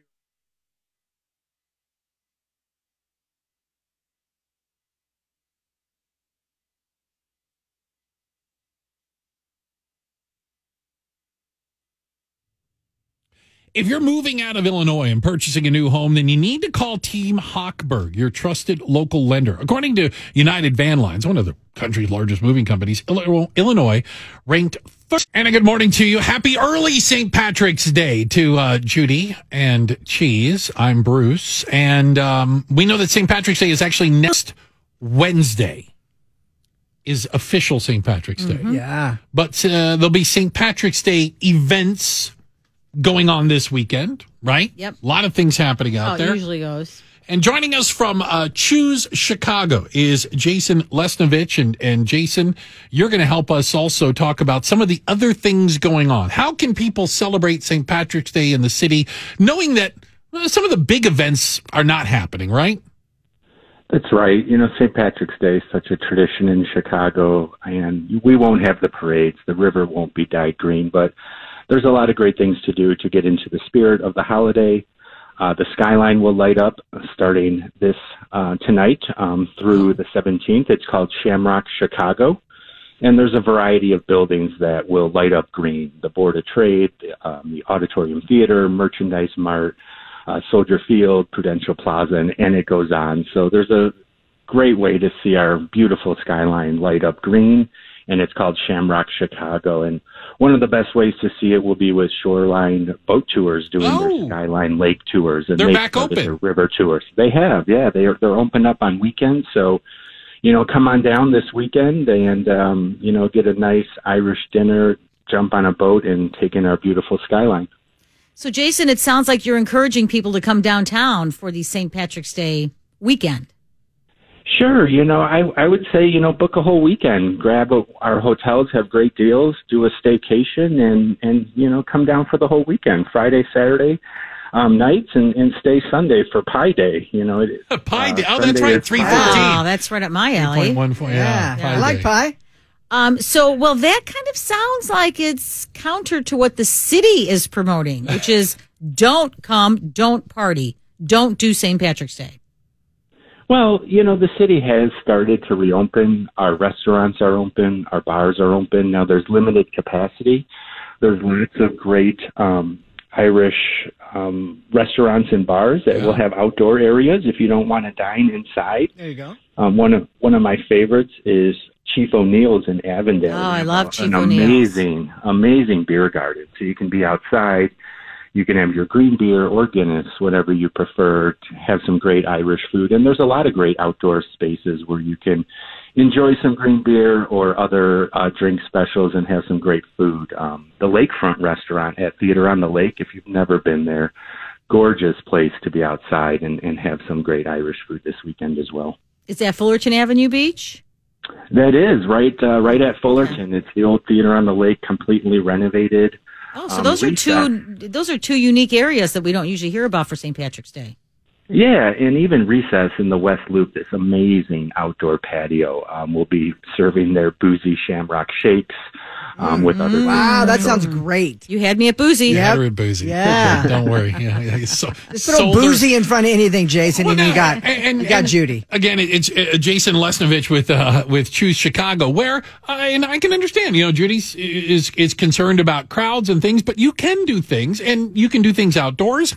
And keep in mind, these bars and restaurants have been told they need to follow their guidelines. So you have to, on some level, assume that people are doing the right things as well. And you can still come down and celebrate and enjoy this city on St. Patrick's Day. Safely. Yeah. Absolutely. It's all about being safe. We will not have those large crowd events. So all the restaurants and bars, they know their capacity limits. We want to keep you safe. They want to keep you safe. We want to continue to reopen. And if everyone does the right thing, we'll continue on the right trajectory to open up even further. So, Jason, do you remember last year what happened, though? It was kind of a disaster. It was a disaster. I know it was early in the pandemic, but are you thinking it's going to look a lot different this year? I do. I think people are much more cautious, just personally. St. Patrick's Day was kind of that first weekend, and no one really understood. I think, in my opinion, no one really understood the severity of what was about to happen on the lockdown.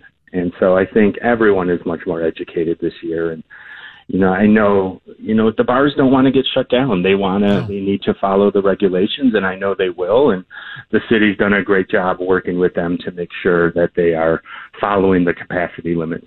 Aaron Gobra. Thank you, Jason. We appreciate your time today. Absolutely. Have a good day.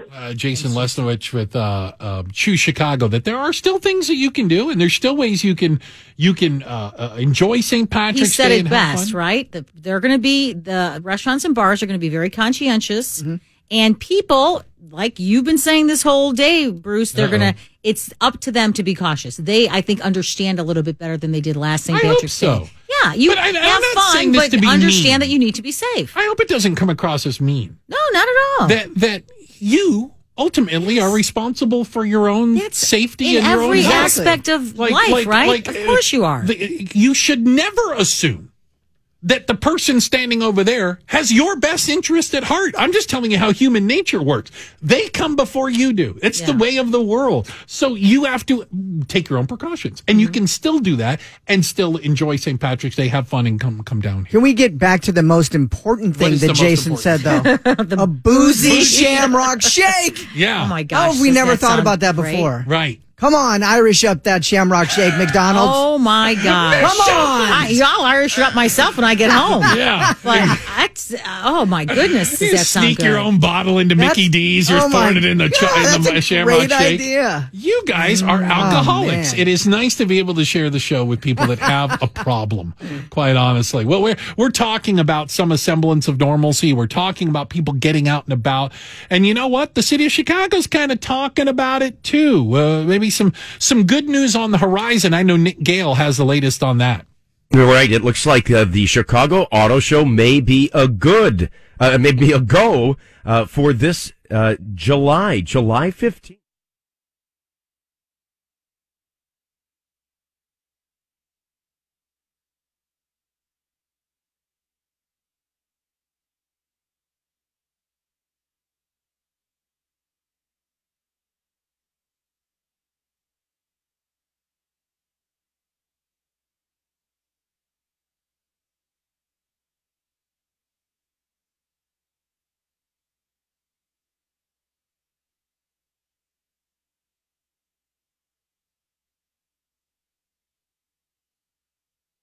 Anna, good morning to you. Bruce, Judy, and Cheese here with you. Bruce, can I read a text just really quick?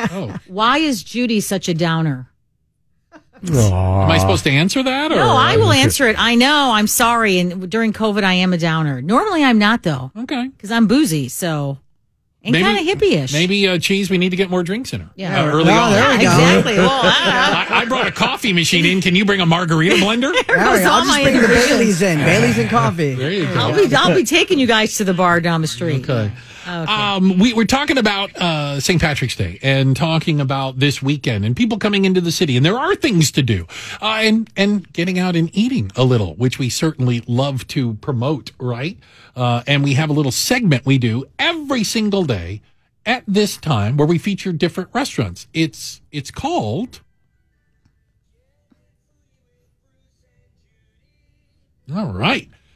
And joining us right now is Amy Morton of the Barn Steakhouse. Good morning, Amy. Good morning. I'm happy to get foodie with Bruce and Judy. Well, we're happy to have you with us. Can I start with the elephant in the room? Indeed. Your last name sounds familiar. My last name is familiar, and I think it's no coincidence that you just brought up St. Patrick's Day, because my dad was the legendary Arnie Morton, and he did, in fact, the most legendary St. Patrick's Day known in the history of Chicago, besides dyeing the river green. And every year, starting in 1973, he charged that amount for St. Patrick's Day, $1.73, or when he closed, $1.93, for the most extravagant buffet. And of course, everybody would stay all day and drink. Of course. The Shannon Rovers would come in. Those were the days. Those were the days. I tried to bring it to Evanston. I have a few restaurants in Evanston, the Barn Steakhouse. I have Found Kitchen and Social House, a little place called Patty Squared at Northwestern. And we tried to recreate that, but, you know, the politicos of yesteryear and what goes on in the city for Little St. Patrick's Day, it just ain't the same. So we've acknowledged you have a tremendous lineage, Amy, to restaurant and specifically steakhouses. And the Barn Steakhouse is your place up in Evanston. Tell me a little about it. It is, and it is, of course, an homage to my fabulous dad. It is boutique. It is atypical for a steakhouse. We, serve the best product in any category and any dish that you can get your hands on. But I wanted the Barn Steakhouse, which is, as I call it, a meat-centric hideaway. Meat-centric. A meat-centric hideaway. I love that. And it's a nod to the steak joints of yesteryear. It's down an alley. There's a gritty entrance.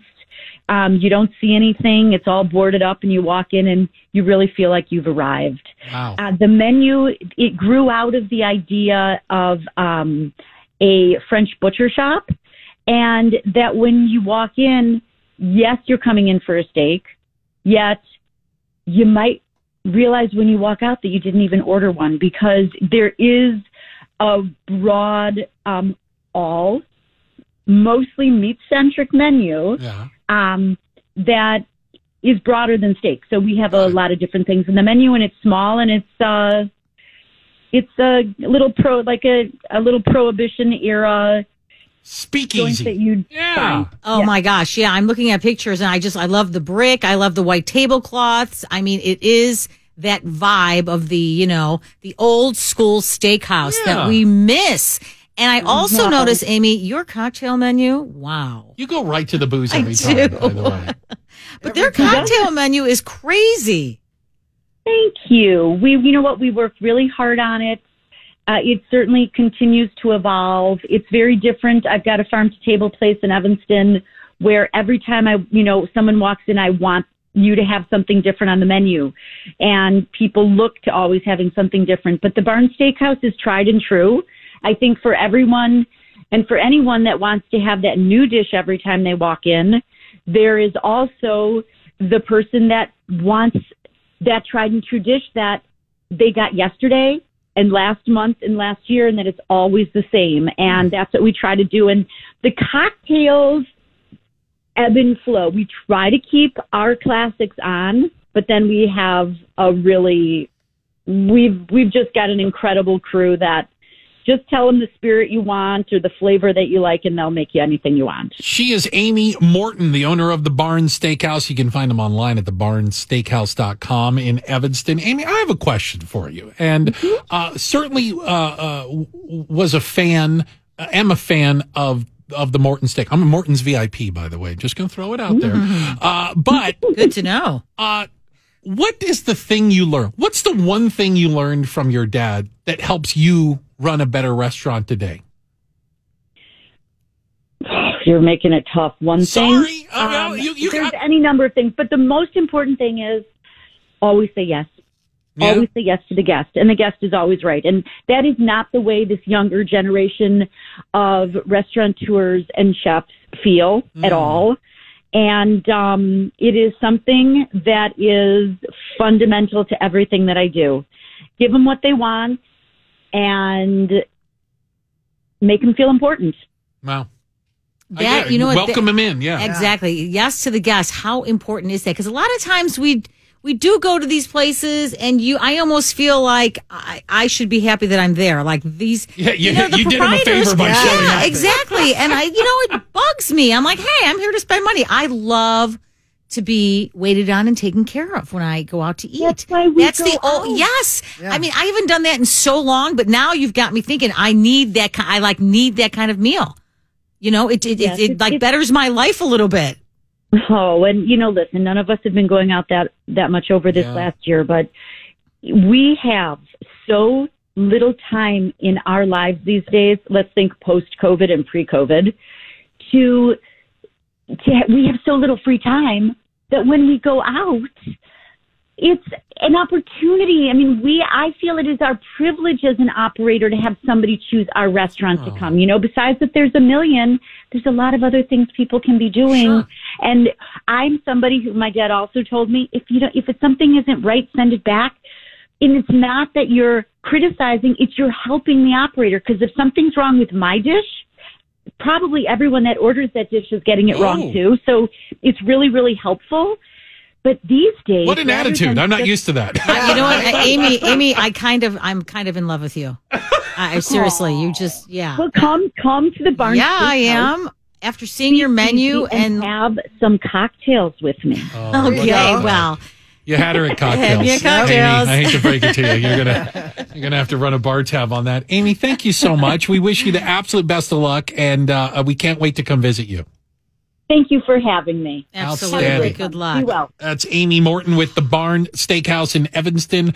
That's thebarnsteakhouse.com. You can make your reservations for St. Patrick's Day. Yeah. It does have that kind of vibe of like an old speakeasy. Oh, my gosh. It really does. I love that. Somebody to get in it. I like that. And it's true. When you're investing, it costs a lot of money to go out, and you're investing. You get up, you get dressed, you're going out for the night. It's an event. And I want it to be an event. I don't want to be in and out and rushed and, Well, Amy treats it like one and treats her guests like one, and it's why we call it.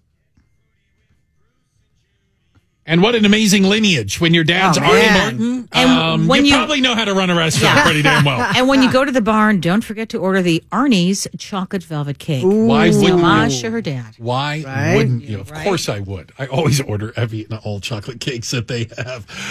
Speaking of bad habits, which bad habits do you have every morning? Bad habits that might be sabotaging your day. We're going to help you. If you're already struggling, it's 8:45 and you're over it.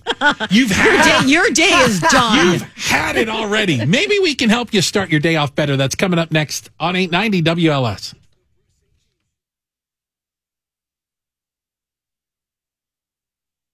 And on the roads right now, it looks like things are moving along okay.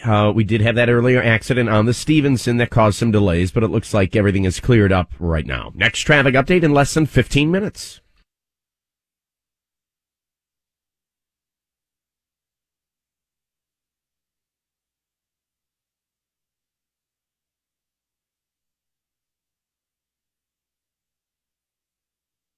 Good morning. Oh, God. Hey, he's Quite DJ the voice. Cheese over I there. like Thank you. that. I have a gift. Yeah, it's Not singing, though. Not singing is not one of them. No. We haven't actually identified what it is, but it's in there somewhere. Judy over there. I am Bruce, the one who cannot sing. But we have interesting jobs. Fair enough. Yeah. We get up in the morning. We get up pretty early. Very early. If you're listening right now, we've been on the air since 5:30 this morning. Okay. We get to the station, about 4:30 in the morning? Mm-hmm. Oh, dark 30? Yeah. Oh, dark I never thought 30. I'd have a job where I had to be anywhere at 4:30 in the morning. Yeah. The only time I ever saw 4:30 before this job was when I was still coming home. Oh, yeah. Like the only time I ever saw 4:30. There was no reason to ever get up at 4:30. You'd be handing out $100 bills on the street corner. I'm not getting up at 4:30. Okay, you're getting up at 4:30. We're getting up at 3:30. No, we have to be here at 4:30. I get up at 2:45. No. Who are you 2:30. Yep. Oh, my goodness. So our morning routine is decidedly different, and I will acknowledge that. I think normal people, they get up in the morning, they maybe have somewhere to be by 8 or 9, they're getting up at 6 or 7, maybe, doing those things. But there are things that you might be doing every morning that are actually ruining your productivity, according to the experts that do this. Right. And I have to tell you, I looked at the list and I don't hardly do any of those. So I'm good. You're screwed. Oh, no, you're good. I'm good. I'm not screwed. Yeah. I get enough sleep. I lay out my clothes the day before so I know what I'm going to wear. Because I work so early. If I had to get up, I am taking every last minute to sleep. So if I had to get up and then decide what to wear. Wait a minute. Deciding what to wear takes time? And you're right. It's COVID, and I'm working with you two Buckies here. Who cares? But I do. It's not a fashion show. I know, but I like to look We're on nice. radio for a reason, for God's sake. I know. That's the thing you think I'd learn. I always eat breakfast. It takes me all of 8 seconds to pick out the clothes. Yep. I think it's whatever's closer. No. Go that and that. Let's go. Oh, gosh. No, it doesn't match. What kind of shoes am I going to wear? Really? Just stop. Then I have to do my hair. Then I have to put a little bit of makeup on, even though I don't wear a lot anymore. So it's a process. Today, though, right? But they're saying planning ahead. Shut up. Planning ahead for the next day is part of being productive. I have a When list. you go to bed, know what you're going to need to do when you wake up. Mm-hmm. Having a plan. I have a list, a to-do list, and by that I mean it's written out. Usually, if I have stuff to do. Yeah, I don't want to lay around. 3x5 cards sitting around the house of things you need to do. I might have a reporter's notebook or 5. Really? Or 50. Yeah. Wow, you are organized as gal get out. That's impressive. I do it or I'll forget. But yeah, and you know what? It does matter. If I didn't do all those things, I don't know that I would get out of bed. If you're working from home, and some people still are working remotely, one of the tips they say to have a productive day is get dressed. That would help. Don't work in your robe and slippers all day long. Yeah. Okay? That makes sense. They're saying getting dressed, it affects your psychology. I've never seen this before. Enclothed cognition. I get it. The brain performs differently. And I think it's like a message to your body. Oh, we're no longer lounging. It's time to get serious. Exactly. Time put to it get on to your work. uniform. I'm going to put like my uniform baseball on. Player getting get totally in different the attitude. zone. Yeah. Right? This is interesting. Because I would say, you think about those days during COVID where you didn't come to work or even on weekends and you don't get dressed and you just find out like you're sitting around and you're lounging and you never really start the day like that. And pretty soon, like, it's 4:00 in the afternoon. I know, right? It's a little late to get dressed up now, isn't it? I mean, geez, I'm going to be going to bed in a few minutes. Right? And I realized, I was like, wow, I haven't brushed my hair today. And I don't even care. Or even better, I haven't showered. Get dressed. Why do I need to shower? I'm not going to see anyone. They say don't skip breakfast. I'm not a breakfast person. I've never eaten breakfast in my life. Not since I was in elementary school. And that's why you two are the way you are. I always eat breakfast. What do you mean the way we are? Well, you know what I mean. Where are you? What's that, Debbie? What do you mean you Judy people? Downer right there. Oh, there we go. That's what's wrong with you people. I have You a should eat protein breakfast. bar or whatever is all I eat. Well, that's good. That's what I do. Is I that have a protein bar. breakfast? Yeah. Okay. I have a a Red Bull yogurt for breakfast. Okay, You I have watch 3 Red Bulls for I watch breakfast. cheese, and my stomach is like, ugh. Yeah. You like are chugging, and oh my Cast gosh, you're bouncing off the walls. Listen, if your day's already gone to hell and maybe you need to change your habits for tomorrow, we wish you the best of luck with that. But Judy is here to restore your faith in humanity. So here is just a little small act of kindness that meant so much to those who received the act of kindness. A Payless Heights high school teacher, art teacher, is thanking the National Guard for their kindness when she went to get her COVID vaccine. So Jennifer Glatz, who teaches at Shepherd High School, she was very nervous about going. She went over to the Robbins Health Center. She told the Illinois National Guard members she was nervous, so they helped her stay calm. They even wrote on her little Band-Aid, "Hi, Charlie." That was for her son, Glatz's son, who was also kind of nervous for his mom getting the vaccine. She said that level of care and thoughtfulness, it didn't need to happen, but it was exactly what her soul needed. As a thank you, all she did was she delivered a gift of baked goods and a poster with notes from her students saying thanks.